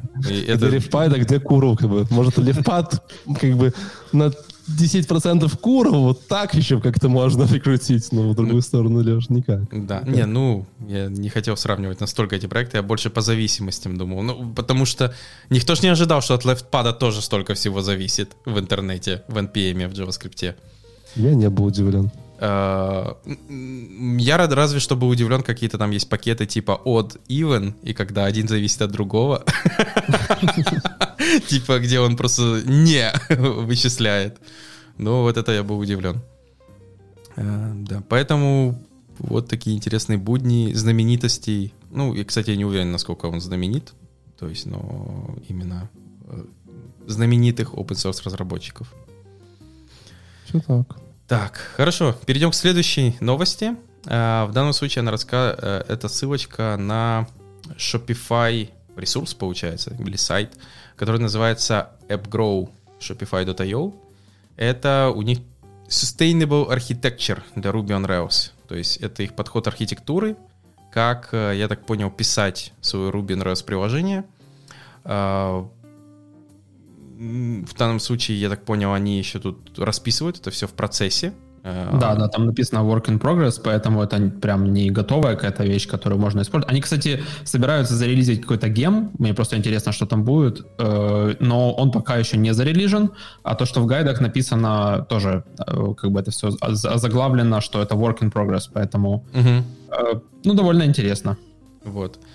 Самое то, что я увидел, то есть они объясняют, что если там стандартная архитектура MVC — это 3 компонента, у них, понятное дело, их намного больше, у них появляются инпуты, это типа контроллер пробрасывает что-то инпутом, инпуты пробрасывают что-то в экшены, есть result, это, наоборот, от экшенов через result идут к контроллерам. Есть вьюшка, она, кстати, как в стандартном варианте, контроллер-вьюшка взаимодействует. И экшены, они взаимодействуют с репозиториями, репозитории взаимодействуют с рекордами, а в ответ репозиторий еще взаимодействует с моделью, чтобы потом назад к экшен. Мне немного, кстати, эта схема напомнила, я бы не сказал, что вот 100%, но я когда смотрел вот это пересечение и особенно название некоторых вещей, это экшен, вот это там репозиторий и так далее, я почему-то такой сел еще такой, чуть-чуть напоминает Redux. Особенно вот эта связь экшен, репозиторий, рекорд в одну сторону, ну, типа, как оно там показывается, крутится. Я еще сидел и такой думал, я не говорю, что оно так есть, потому что вот, но именно вот круговорот вот этой штуки, я такой, интересно. И они показывают кусочки своего кода, как оно выглядит, но я так понял, это, как всегда, вот смотрите, как прикольно можно это написать, но сейчас пока непонятно, то есть, как с этим делать. У них, кстати, рассказано, есть еще советы, типа, что они делают с большими экшенами, что они делают с миксинами, что они делают там хелперами в вьюхах, с колбеками, что они типа особо, например, Active Record колбеки не юзают, потому что типа считают это как код smell. То есть, это, наверное, правильно, я бы сказал. То есть для этого не нужно прям какой-то гайд по архитектуре писать, чтобы вот дойти до этого, да? Не, кто-то юзает колбеки в каких-то случаях. God help him. У нас тоже был один парень, юзал колбеки. Его, конечно, потом забрали в психушку, но... Да, я сразу насторожился, когда ты сказал «был». Я понял, что что-то произошло с ним. Вот. Но я бы хотел обсудить, а как вы вообще относитесь к этим большим количествам абстракций еще вокруг рельсов сверху? Скажем так, в большом проекте тебе не хватает MVC.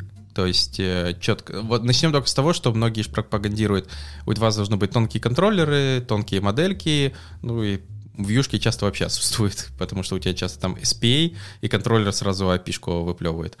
И получается, у тебя возникает вопрос, окей, у меня там ничего почти нет, там ничего нет, а куда все остальное положить? У меня тут что-то должно быть толстым все-таки. Нет, часто не обязательно должно быть толстым. Часто у тебя все просто очень активно размазано. Как раз по другим паттернам.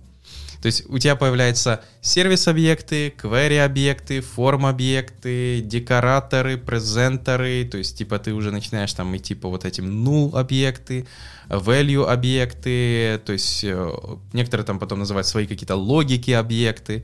И получается вот это все потихоньку размазывается мелким слоем. Это не то, что плохо, если кто-то ассоциирует размазывание как именно размазывание неопределенной субстанции. Это иногда хорошо. Особенно это удобно в тестировании, потому что ты там четко вычленил какой-то кусочек, и потом этот кусочек можно как раз в тестах покрыть. Потому что фича-тесты, они, конечно, нужны, но по пирамиде тестирования их должно быть как можно меньше. То есть, типа, больше должно быть юнит-тестов, вот этих кусков тестируемых. Поэтому для маленьких проектов или те, которые только начинаются, это, наверное, пока вот даже можно не смотреть. Ты там, возможно, часто вообще делаешь, вот надо сейчас, чтобы работало. А потом появляется большая команда, pull request review, вот эта вся схема. И получается, каждый может по-разному писать, поэтому появляются уже какие-то свои конвенции, что куда положить, подключать линтеры, чтобы самим в pull-реквестах линтерами не работать. И вот начинается вот эта вся дополнительная абстракция создаваться. Я так думаю. Смотри, то есть, когда ты говоришь про все это, оно же реально как бы, логично, да? То есть там и там понятно, когда тебе нужны сервисные объекты, понятно, когда тебе нужны там, ты говоришь, query, объекты, формы, объекты, может, там, презентеры, да? Но просто то, что они предлагают, инпуты, экшены, репозитории, Ну, не знаю. Ну, то есть, ладно, репозиторий, понятно, можно списать его как query-объект, да? Угу. Input и result и action для меня очень непонятно. Action — это, скорее всего, сервисный объект, но что-то такое. Угу. И input вообще непонятен. Ты просто пытаемся пересобрать, отфильтровать то, что нам пришло в парамсах, получается. Да. Как-то преобразовать в другую форму, наверное. А result — это, ну, явно наш сериалайзер какой-то. Да. Ну, типа ответ, который отдает. Ну, то есть, по сути говоря, мы уже это все используем, просто, может, об этом не все понимают. Но в чем кайф всего этого, то, что ты... Я просто видел проекты, которые использовали Trailblazer. Они еще преимущественно почему-то с Австралии приезжали, не знаю почему. Вот. И... Ну вот, знаешь, открываешь рисовый проект, которому там, типа, 15 лет, ты такой, ну, окей, ну, типа, все понятно, да, то есть там, типа, там, Rails 2.3 ты можешь спокойно поднимать, читать и там, типа, даже спускать. Я бы спокойно его не подымал, я бы с психами его подымал. Да, но ты, по крайней мере, то есть, открывая, там, знаешь, проект, там, допустим, даже 10-летней давности на каком-нибудь там, не знаю, питоне, ты там, наверное, не было питоне в то время еще никаких... Django был уже, наверное. Django был, я думаю, да. Ну, давай скажем, то есть, открывая любой фронтовый проект 5-летней давности, ты уже начинаешь там подкипать, да? Вот, если говорить про фронтенд. А про бэкенд там все чуть более стабильно, но все равно все менялось. Но в Rails очень именно базовая архитектура не менялась очень давно, и это кайф. Ты все время открываешь любой проект и всегда начинаешь понимать, даже если ты видишь какие-то там папочки, там, forms, там, objects, services, да, ты такой, ну это примерно понятно. Угу. А когда вот как в Trailblazer, то есть, там добавляется безумное количество абстракций, прям ну, там безумное. Sales, там еще разные вот эти штуки. Ну да, там мало того, что Sales, там еще всякие вот эти вот, знаешь, типа чейны, всякие штуки ты открываешь и просто офигеваешь. Ты думаешь, вау, почему так сложно? И ты мало того, что начинаешь, ты начинаешь разбираться с сложностью самого проекта, и еще начинаешь пытаться, как это все организовано архитектурно. Это прям, ну, как бы очень большой демант, и непонятно зачем. Угу. Ну, я же тебе говорю, все здесь, возможно, команда посчитала, что это, типа, хороший вариант решения проблемы. То есть некоторым, например, я даже слышал, почему некоторые переходят на Trailblazer, им не очень даже нравится MVC. Они хотят чего-то другого. Вот. И они ищут, и вот часто, возможно, Trailblazer для них как ответ. Вот, типа, мы хотим чейнинга. Типа, вот оно как-то там пришло, и мы его чейним, и там потом как-то выплевываем. Вот. Люди хотят мне кажется, что вот в этом плане Rails, они как раз очень сбалансированы, да, то есть у тебя есть очень мощный бейс, который ты можешь что угодно напилить, да, конечно, если ты хочешь, ты можешь добавлять какие-то свои паттерны, вот, но вот этот бейс, я бы не сказал, что вот надо другой бейс, тебе всем согласиться, что давайте вот так, и давайте вот еще больше бейс, его будет уже много слишком. Кстати говоря, Лиса в том-то и крутая, что вот есть то, что в ней есть, и этого достаточно для чего-то там маленького или для чего-то среднего, или, может быть, даже большого, но она как бы и не запрещает тебе, и позволяет довольно легко новые такие штуки добавлять. Они, собственно, у себя и пишут здесь, что более лучшая архитектура, да, за счет того, что они добавляют более маленькие объекты с разными четкими responsibilities. Поэтому Rails позволяет это делать, и ты можешь извращаться как хочешь, и если как бы, ну, всю команду это устраивает, у вас есть документация, то почему бы и нет? Понятно, что новые инженеры, приходя, будут немножко теряться, возможно, но для этого, наверное, они и пытаются сейчас сформировать эту документацию, да, чтобы это было как-то где-то описано, не просто в кодбейзе, да.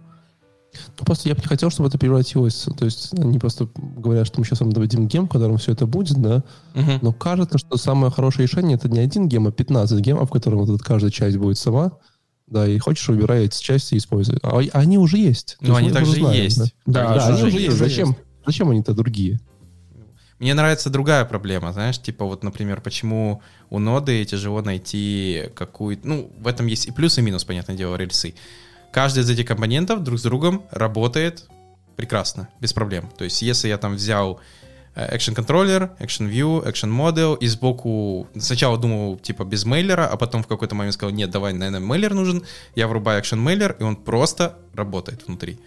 Проблема, например, в каком-нибудь другом комьюнити, типа вот почему мне говорят, ну давайте Node.js сделаем то же самое. Я говорю, и что мы будем брать? Вот есть там какой-то отдельный node-mailer сбоку, есть еще что-то, и теперь мне надо еще сесть и как-то это одно привязать к другому. И это часто потом эта обвязка с новым апдейтом библиотеки ломается, потому что, понятное дело, контрибьютор того же NodeMailer, ему все равно, что там происходит у какого-то команды или парня, типа там с какой-то своей связкой.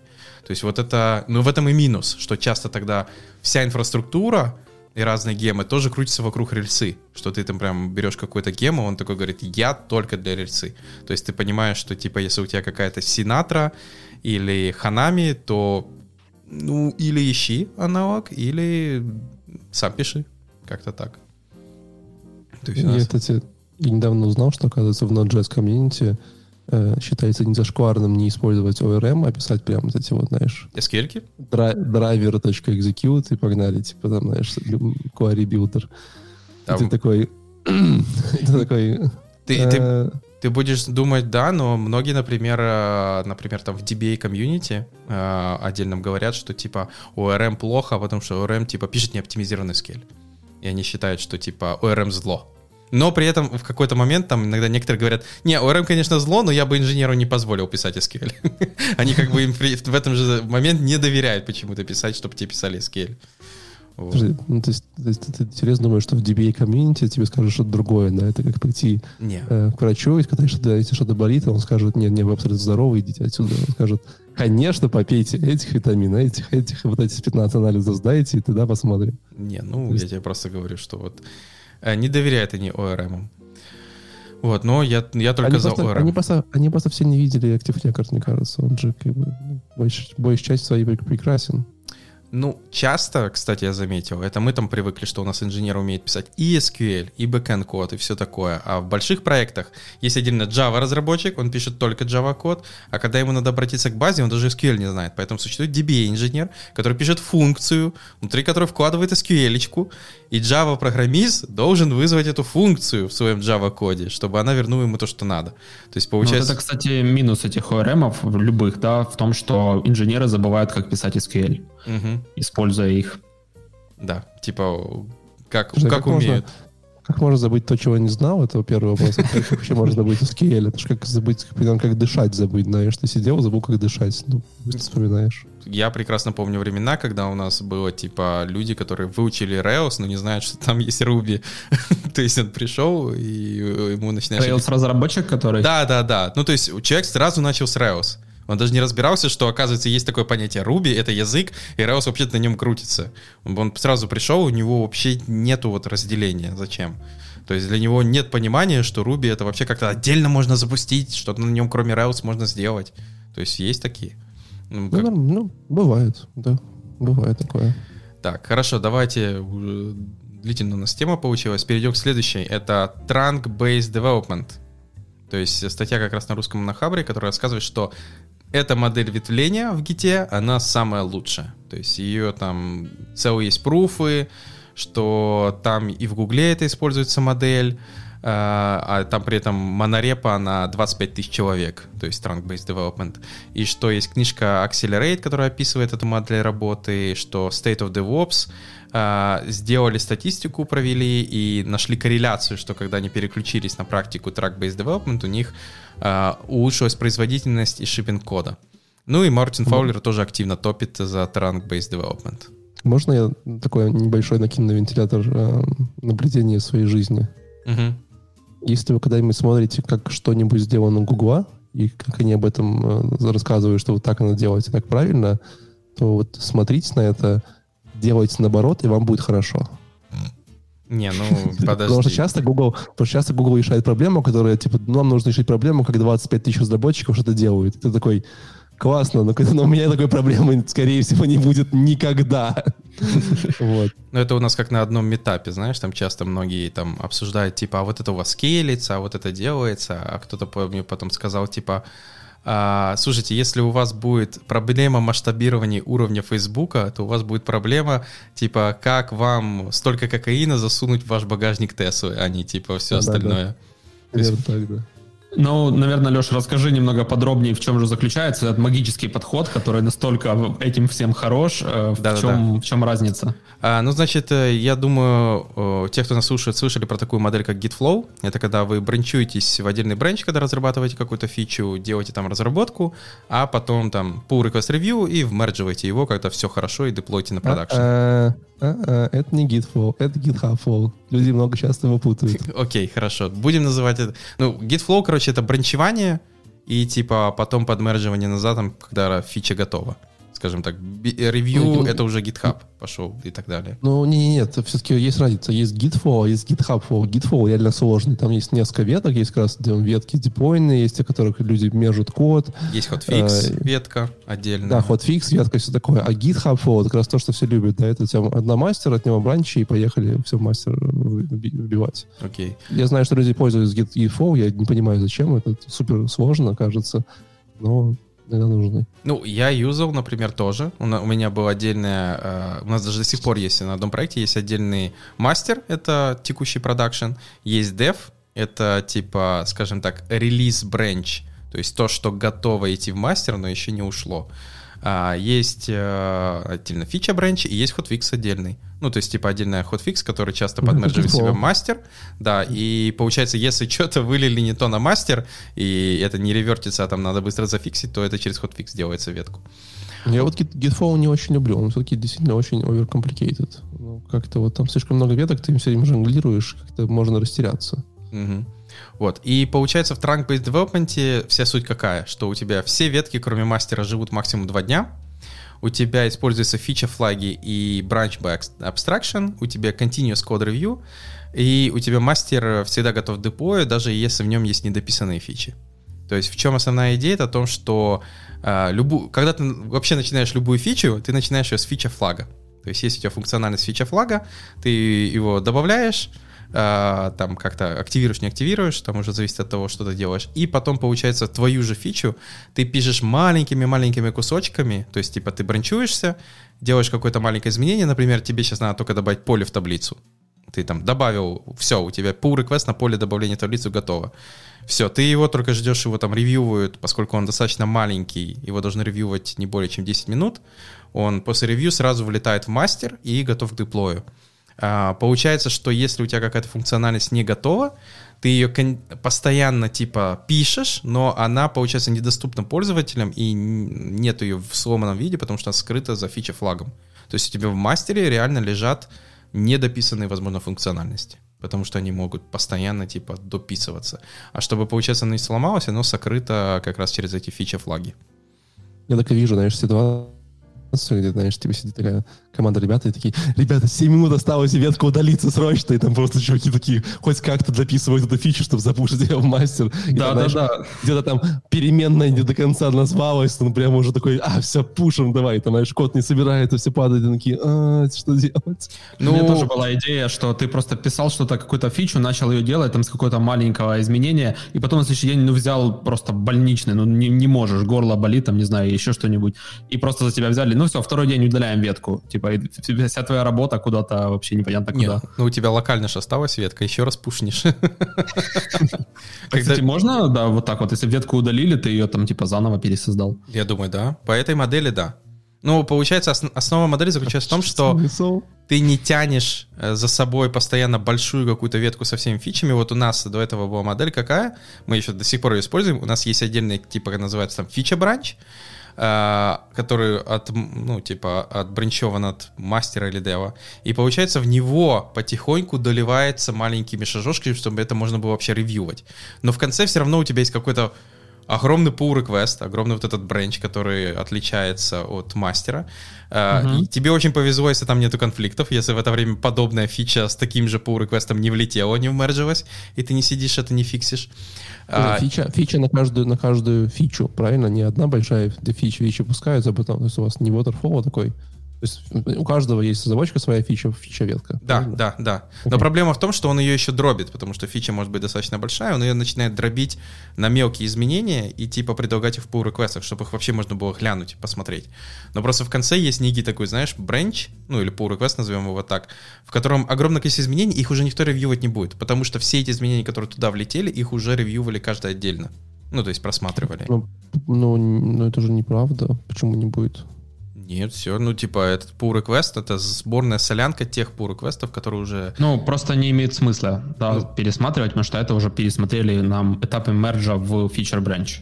Да, вот как-то так. Ну, я понимаю эту историю, мы тоже так делали, вот, но я все равно потом садился, и там мы садились, и прям вот всю ветку просматривали, находили какие-то штуки. Потому что, это занимает время, но как бы вы команда садитесь там и сейчас смотрите. Иногда бывает желание вот просто сесть, почитать что-то интересное. Нет, желания не было, но процесс, да, то есть ты должен все равно перед тем, как сделать approve, можно сказать, да, все точно выглядит классно, посмотреть весь код, иначе это как-то странно.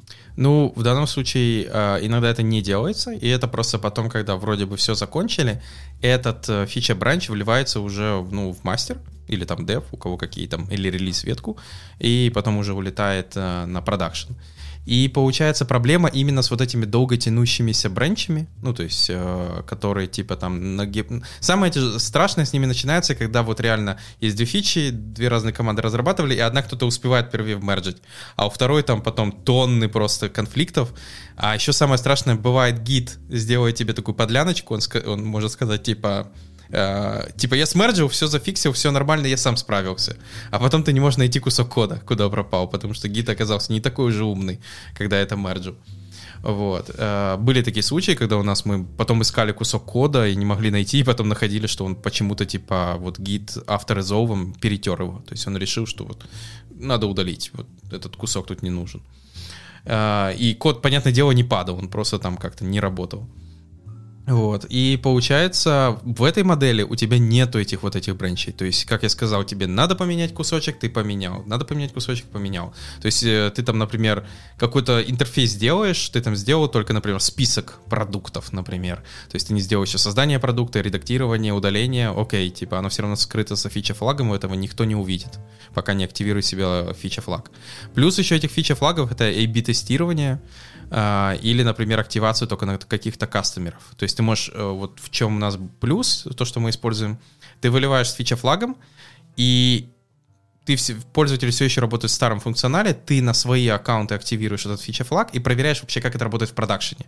Потому что тебе все равно как-то не хватает, например, самого продакшена, не только его данных в базе, но и вообще, типа, как он загружен, как вот это реальные пользователи сейчас там сидят, нагружают базу, все остальные сервисы, и ты хочешь увидеть, как эта фича в этот момент тоже функционирует. То есть на стейджинге, к сожалению, часто такое невозможно провести.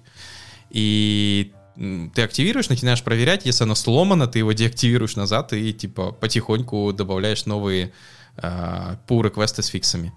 Как-то так. Я бы сказал, что вот этот trunk-based development, богатая идея, но я бы не сказал, что она должна быть вот таким супер правилом для команды. То есть, наверное, мне все-таки нравится подход, как у Леши примерно сделано, плюс-минус, да, как бастойный процесс.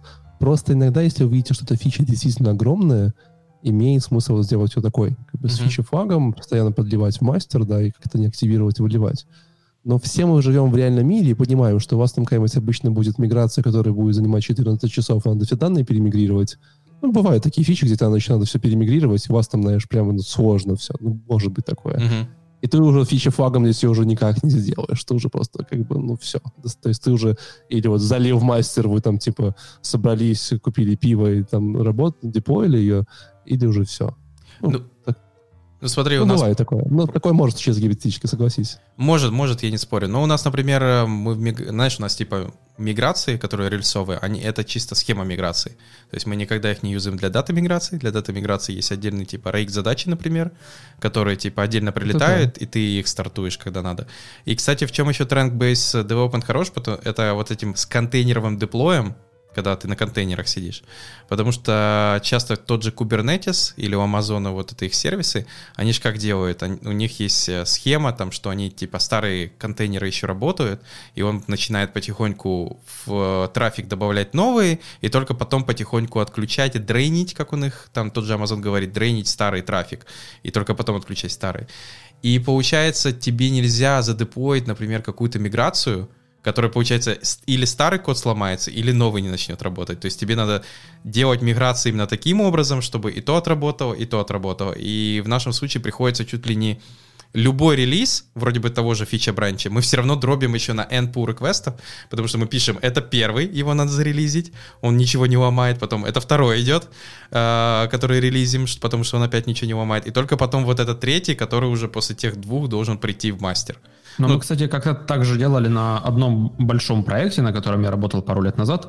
Мы делали точно так же. Мы разбивали какую-то простую штуку с миграцией на там 3, 4 или иногда даже 5 степов и просто деплоили в четкой очереди, чтобы ничего не поломать, потому что там буквально какой-то там, не знаю, несколько секунд какого-то даунтайма, там просто нам прилетало столько всего, что как бы мы старались сделать максимально четко, чтобы ни код не ломался, ни миграция, ни данные, все было круто. Насчет вот trunk-based development. Мне все понятно, все очень классно с точки зрения девелопмента. Девелоперы, наверное, счастливы. Но как это вообще ложится на... У нас же есть еще, помимо девелоперов, есть PDM, да, есть QA, которые какие-то фичи должны тестить. И вот ты создаешь кучу pull-реквестов один за другим, правишь какие-то абстракции, скажем так, да, сначала ты там табличку промигрировал, потом ты там сервис, у какого-то сервиса API проапдейтил, потом ты HTTP API, там рестовский свой API проапдейтил, и все это какие-то изменения, которые у тебя там до 2 дней занимают, да, ты их мерджишь, тестить-то по факту нечего, ну, то есть API-шку как-то еще можно потестить, но, как правило, как бы QA тестят уже фичи, не тестят API-шку через Postman, допустим. Тестить нечего, и все равно получается так, что как бы какие-то там недели или месяцы, по сути, фичи ни на стейджинге, ни на продакшене нету. То есть ты постоянно что-то мержишь, а люди, которые помимо девелоперов, они все равно еще ждут. И типа, как вот эта коммуникация происходит? PDM приходит и говорит, ну что, есть уже что потестить? Ты такой, нет, я пока типа там апдейчу сервис вот такой, который ответственен за это и юзается там-то. Ну, то есть я вот этого не до конца понимаю, как это работает. Я думаю, QA часто тестируют как раз вот, как ты говоришь, уже готов. Ну, то есть ты N задеплоил, он не может это протестить, к сожалению. Но это, кстати, как у нас было, типа, мы задеплоили новое поле, он говорит, а что мне делать? Мы говорим, ничего, типа, ты не можешь его проверить. Ну, то есть, что, мы ему доступ к базе будем давать, что ли? Вот, и получается, да, он уже проверяет как раз то, что за флагом. То есть, как я говорил, деплоится фича, которая еще даже не активирована никого, ему там на его отдельный аккаунт мы, типа, врубаем флаг, типа, активировать фичу, и он уже тогда начинает, типа, смотреть, что там происходит. То есть только в таких случаях, я думаю, начинается тестирование.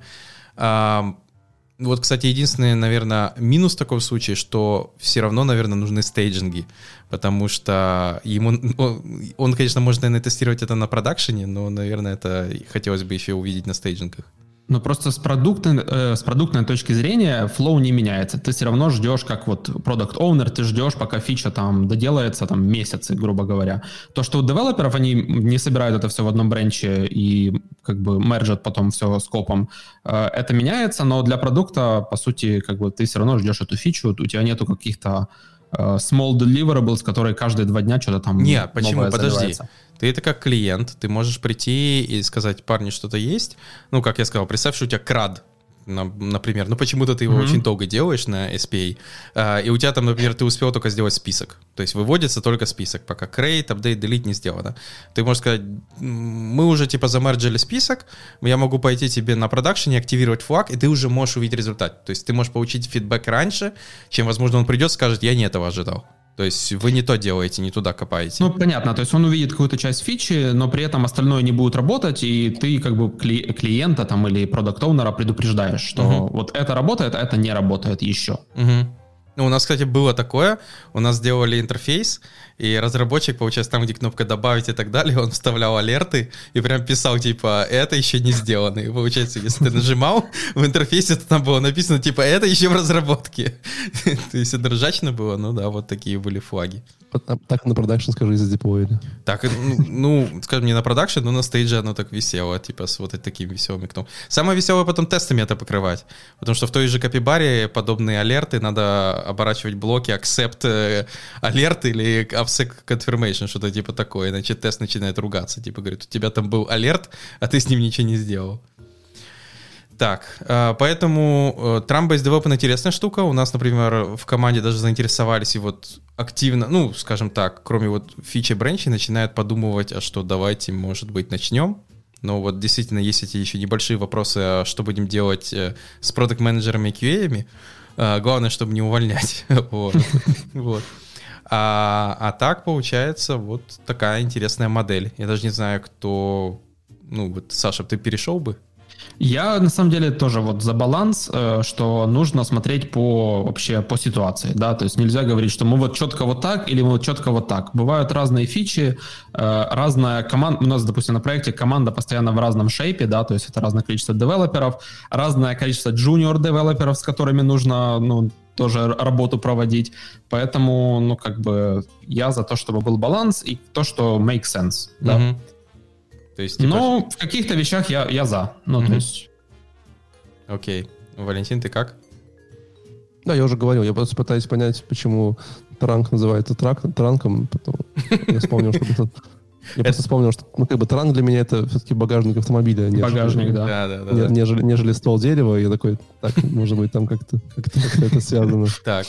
Окей, перейдем к следующей новости. В данном случае статья рассказывает про то, что в вашем проекте должен быть, кроме readme и contributing файликов, то есть если у тебя проект больше, чем 10к кода, то есть превышает, то автор предлагает очень серьезно, добавить architecture документ, в котором будет... Леш, ты высказал слово, в вашем open source проекте, это важный акцент. Почему? Не обязательно. Обязательно. Я в этом объясню, почему. Я считаю, что вообще документация — это как секс, понимаешь? Когда это плохо, это лучше, чем ничего, но когда это хорошо, это действительно очень хорошо. То есть, какая-то документация хоть какая-то должна быть, и архитектура... Да, потому что когда ее нет, то это как бы совсем печально. Особенно для новеньких, которые приходят на проект. То есть даже вот в нашем случае первая проблема была с нехваткой документации, это то, что каждый новенький, который приходит на проект, его надо, в кавычках, онбордить. То есть его надо садиться с ним, и ты как инженер тратишь N дней, объясняя каждый кусок. Хотя мог бы, наверное, тыкнуть ему и сказать: вот иди читай, вернешься, если что-то непонятно. С онбордингом на самом деле тяжело, потому что если документация outdated, и он пошел почитал, а ты потом говоришь: не-не-не, мы это так не делаем, а он такой: я же вот прочитал, да, это outdated, я тебе сейчас расскажу, как нужно. Это другая проблема, да. Да. Это еще надо обновлять ее как раз вовремя. Но вообще, я думаю, architecture, скажем так, в больших проектах они должны быть. Потому что даже вот у нас в проекте, даже знаешь, в чем еще даже проблема? Есть даже какие-то свои внутренние названия. То есть какие-то там, знаешь, это у нас Galactus, это у нас Nova, это у нас так далее. И человек сидит: ты что несешь? И ты ему объясняешь: не-не-не, это сервис на Go. Он общается с вот этим сервисом на Ruby. Поэтому этот называется Galactus, этот называется это EKS, хаос, кластер, система. Я, кажется, видел такой ролик на YouTube. Да-да-да, это как раз про микросервисы. Okay. Вот. Я же тоже как раз вспомнил, как говорил. И получается, тебе надо где-то это расписать. Возможно, даже просто картинкой, но просто сказать, что вот есть такие компоненты в системе, их много, каждый отвечает за то-то, делает то-то. Смотри, вопрос в чем, да, то есть просто в коммерческих проектах чаще всего, нету там сотен тысяч, может быть, разработчиков, которые пойдут смотреть на твой код, да? И даже если не придут, то, скорее всего, они придут к тебе и спросят, Леха, а что это у вас тут за Galactus, да, и ты скажешь: сейчас созвонимся, все объясню, да? То есть там эта проблема, в принципе, решаемая peer-to-peer коммуникацией с людьми. А в open source проекте здесь 10 тысяч строк кода, да, если тебе каждый разработчик придет и спрашивает: а это что за херня, ты просто убьешься об стену. То есть вообще это невозможно, это нереально. Поэтому как раз до какого-то скилла документа, можно жить без документации, абсолютно нормально. То есть, главное, чтобы вы там передавали слова, у вас там, не знаю, логи были в Slack, и, может быть, там можно погуглить было что-то такое. Вот именно вот он об этом говорит, что как раз Architecture MD — это всего лишь читайте мой код вот так. Да? То есть отсюда и вот сюда. И ты, в принципе, с чуваком в первый день, когда он онбордится, можешь прийти, то же самое там на пальцах ему сказать, потратить 2 часа и там избежать огромное количество проблем. Не огромные ресурсы. Вряд ли у вас онбордится каждый день 5 человек. Скорее всего, один человек в месяц, это хорошо. Так и есть, но все равно, что тебе, знаешь, начинаем эту шарбанку заново. Вот. И мы, кстати, знаешь, как начали практиковать? Мы, я объяснил одному онборде, и сказал: окей, иди теперь запиши в документацию. Он все, что вот запомнил и так далее, записал. Приходит следующий, я говорю: иди почитай. Он потом приходит с вопросами и говорит: это непонятно. Я ему дообъясняю и говорю: иди обнови документацию. То есть, понял? То есть я не своими силами, а я... то же самое, как, знаешь, есть readme проекта, где часто написано, типа, как его засетапить. И я говорю, вот все, Redmi, разбирайся. Он потом пишет, типа, вот это не сработало. Я говорю, дописывай в Redmi, типа, что делать, если это не сработало или эта команда уже не работает. То есть просто через этого же человека ты итерируешь документацию и все остальное. Правильная практика. Она такая и должна быть на самом деле. Да? У меня тоже есть несколько документаций, как там докеризировать проекты, и там просто, знаешь, люди приходят и присылают pull request, типа, это уже не работает, это по-другому, есть какая-то там переменная неправильная. И it's okay, это нормально. Но это не так критично, и ты можешь... То есть тут вопрос баланса, понимаешь? Ну, я думаю, в больших проектах это критично. Ну, мне так кажется. В больших проектах дока хотя бы high-level, типа схема, потому что там часто не один Rails app, там могут быть тонны микросервисов, там может быть какая-то вот эта вся штука, как они между собой взаимодействуют, кто за что отвечает, потому что человеку может прилететь фича, ну, сразу делать, и у него первый вопрос, типа, мне куда ее втыкивать, типа, что мне брать и куда ее писать. У него даже на это может не быть ответа. То есть он может не знать даже с чего начать. Может быть, в большом проекте работает 2 разработчика уже 28 лет, типа, может быть, и не нужно им архитектуре МД, они и так возможно. И ну, третий, они пойдут в бар, побухают 3 часа, и все станет понятно. То есть... Нет, ну, возможно, не спорю, но я надеюсь, проекты все равно за 28 лет развиваются как и разработчики. То есть у них там нет такого, что вот мы пилим, типа, все вокруг там меняется, а мы дальше пилим на Rails 2 с версией Ruby 1.9.3. Мне кажется, мы немного так углубились в документацию. Это прям такая почти холиварная тема, потому что там, ну, тоже есть много о чем поговорить. Но, по-моему, как раз вот эта новость, скажем так, она про Architecture MD для open source, да, который просто предлагается как стандарт, да, вот как у нас есть contribution, changelog, также добавлять вот этот документ в репозиторий. И мне кажется, это очень классная идея, потому что как автор open source у тебя есть какое-то видение, да, как у тебя структурирован код, ты хочешь какую-то там архитектуру действительно устроить там у себя в проекте, даже в небольшом. Вот. Но люди, которые хотят поправить какую-то конкретную багу или добавить какую-то небольшую фичу, они, как правило, очень так локально нацелены в какой-то конкретный файл на какую-то конкретную линию и пытаются дописать туда кода. Вот. Причем очень часто бывает так, что это вообще не сходится с твоим видением, как код должен быть структурирован и какая вообще архитектура проекта. Поэтому вот такую документацию high-level было бы действительно классно добавлять для того, чтобы человек перед тем, как делать contribution, мог ознакомиться с тем, как ты видишь структурирование кода в этом проекте, как ты видишь его архитектуру, и чтобы, ну, если это ему в голову влезет, твоя модель, то он, в принципе, сделает правильную вещь. А если не влезет, то, скорее всего, он не сделает contribution, но, может, это и не так плохо. Окей, да, вариант. Недавно была статья отличная, можете мне тоже почитать, от создателя D3.js, что он выучил за 10 лет на написание D3.js. Прям такая вот жизненная. Вот. И там как раз одна из этих примеров была про документацию. То есть он сравнивал документацию и там такие гайды, как пассивный доход, знаешь. Он говорит, ты можешь там ходить на работу и получать активный доход, а можешь там, как знаешь, вложиться в инвестиции, вообще это пассивный доход. И технически ты можешь провести воркшоп по D3.js, и там 100 человек его поймут, а можешь там типа сильно больше потратить времени на документацию и поймет там тысячи и миллионы, может быть, людей. Вот. Такая была история. Да, но с воркшопов ты заработаешь больше. Ну, понятно. Кнопочка donate на GitHub тоже тебе там... Кстати, ну это, возможно, да, вариант. Типа PayPal, Donate, что-то подобное. Но это зависит от, опять же, комьюнити, какое комьюнити. Например, знаешь, там, типа, если у американцев заплатить $1-2, наверное, не проблема, то у нас еще будет сидеть и думать, не, ну это целый $1. Ты что, типа, готов ли я тебе выдавать ежемесячно целый $1? Потому что надо будет налогово отчитаться, что ты делал с этим долларом. Да, ну если ты будешь выводить вообще. Многие же там даже могут не выводить или даже не знать, как вывести.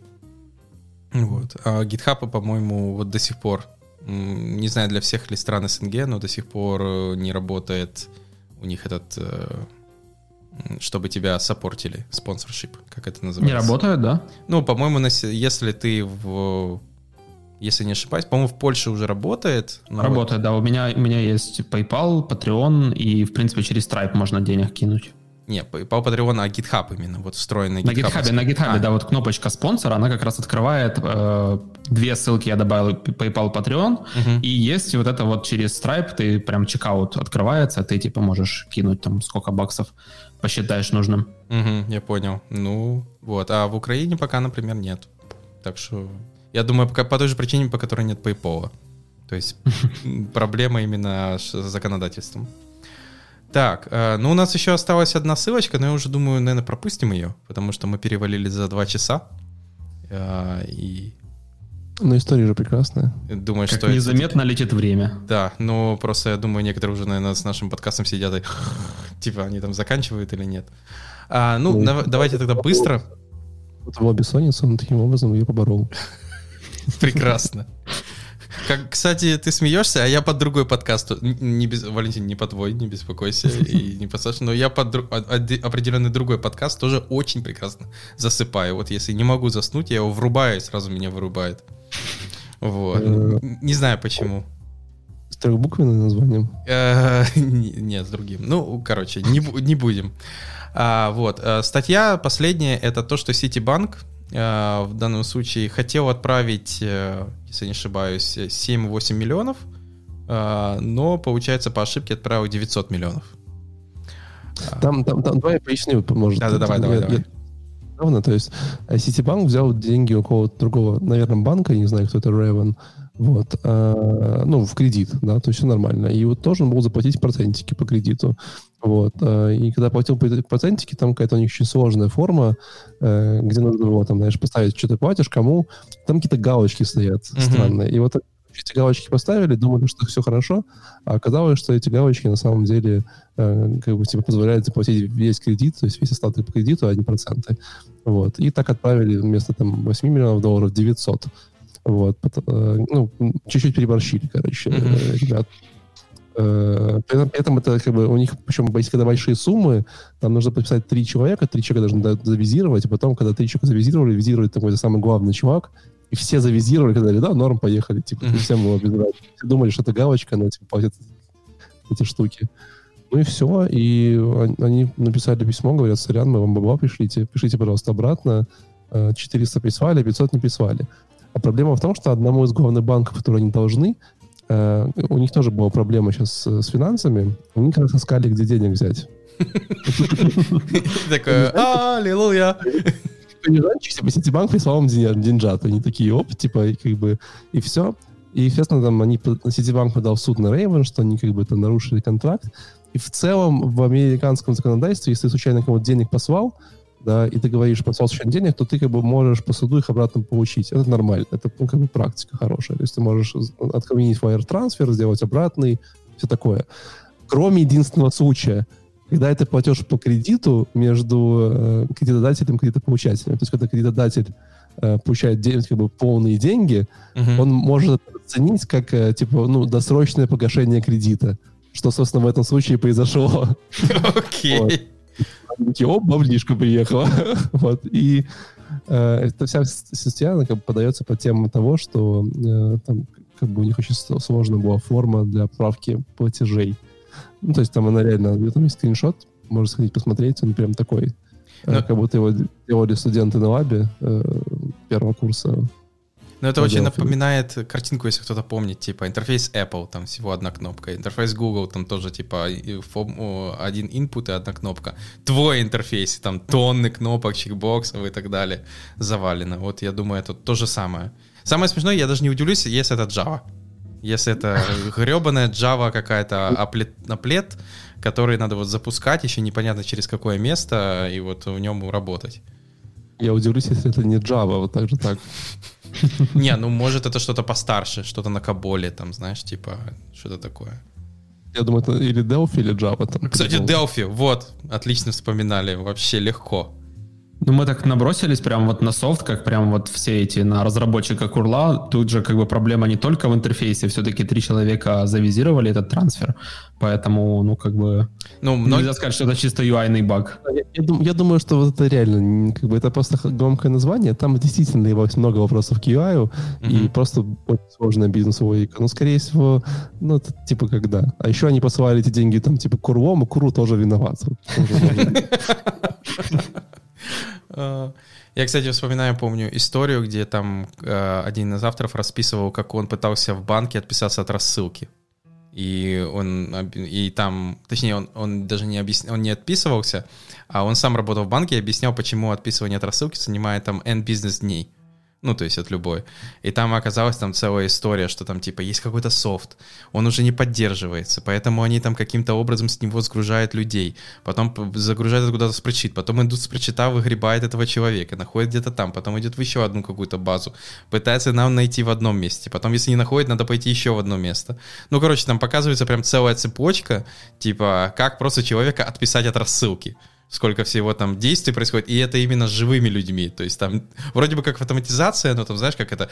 Ой, а вот этот софт уже не работает, но мы еще его используем, просто разработчиков нет, сорцы, возможно, уже давно потеряны, вот, поэтому мы там его еще как-то юзаем. То есть вот такая, помню, целая история была по поводу софта в банках. Так что я не удивлен, но мне особенно понравилось, что кредиторы не вернули деньги. Некоторые такие, не, нам нормально, спасибо. Софтбанк звучит как будто что-то хранящееся на антресолях. Типа того. Вот, поэтому, да. Знаешь, как говорится, хороший UI — это как шутка. Если его надо объяснять, он плохой. Типа, как шутка, она плохая. Очередная аллегория от Алексея. Про секс уже было, про шутку было. Ну вот. Это, знаешь, есть вот эти книги, там, типа, «Не заставляй меня думать» по поводу как раз именно не UI, а UX. То есть, типа, как делать... Ну, например, знаешь, там сейчас банальные вещи, потому что книга старая. Например, ссылки должны быть четко различимы. То есть и человек, сразу открыв, должен понимать, что это ссылка, это кликабельный элемент и так далее. Вроде бы банальщина, а потом там в 2021 году ты получаешь дизайн-макет, в котором ссылка там типа отличается типа на 2 градиента от основного текста. Все, ни подчеркивания, ничего, и ты такой... Че, реально, типа, вот это все, типа, может, давайте что-то еще сделаем с этим? Я говорю, ну это ж так красиво, смотри, вот, типа, это вот по UI это красиво, не отличается, не выбивается из интерфейса. Как-то так. Ты просто ничего не понимаешь в дизайне. Ну, это 100 пудов. Кстати, монохромный интерфейс сейчас вот должны быть в тренде в 2021 году. Кстати, именно почему? Из-за читалок? Ридеров? Я не знаю почему, но я видел там вот 20 трендов 2021 года или 10 трендов, что-то такое. И вот монохромный, ну, там понятно, что не чисто черно-белый, да, интерфейс, но он такой приближенный к одному цвету, то есть белый и какой-то один цвет. 50 оттенков серого, так и скажи. Да-да-да, 50 оттенков серого, типа того. Вот, ну, это вот первая мысль у меня, потому что, возможно, ридеры. Ну, потому что в ридерах можно все-таки браузер открыть и... Наверное, там какой-то интерфейс твой, возможно, должен работать, как вариант. Или, возможно, какие-то, я не знаю, там, терминалы. Вы хоть раз открывали в Reader? Или браузер в Reader? Я открывал, помню, Google искал в нем. Ну, работает. Я просто тоже открывал, но это же, типа, надо прям быть очень терпеливым и очень настойчивым человеком, как-то этим нормально пользоваться. Ну, это точно. Ну, я же, получается, ты же понимаешь, что это был не... Но есть один плюс. Если тебе надо прочитать что-то, какой-то вот текст, как книгу, то и сайт про это подоптимизирован, то есть, типа, в нем можно это сделать, то есть у него readable система работает, то, по-моему, прекрасный вариант. Конечно, как ты сказал, надо добраться до этого с большим терпением. Вот. Но если ты добираешься, и там нормальный, типа, readable штука врубается, то все прекрасно, можно сидеть читать. Единственный способ, когда ты будешь использовать интернет-читалки, чтобы почитать какой-то сайт, книгу, что угодно, это если ты сидишь в тюрьме, и у тебя есть только читалка, и там это словил Wi-Fi. Вот, типа вот другого сценария придумать не могу. Ну, еще если тебя выбросило с корабля на остров, и у тебя единственное, что есть... Да, вот второй сценарий. Хорошо, вот типа может быть два. Окей, ладно. Хорошо, на этом, я думаю, новости наши закончились. Вот наше кафе заканчивается. что можно сказать? Дорогие наши слушатели, спасибо, что послушали данный выпуск. Пишите нам в чат, комментарии, еще что-то. Делайте свои предложения. Может, нам стоит делать формат короче, длиннее или о чем-то другом. Вот. На этом у меня все. Или матом ругаться начать в конце. Не-не-не-не-не-не. Давай без этого. Без... Ставьте плюс в чат. Окей. Все, на этом все. Всем спасибо. Пока-пока. Подожди. Да-да-да. Подожди, это сделать. Супер. Все. Всем пока. Пока.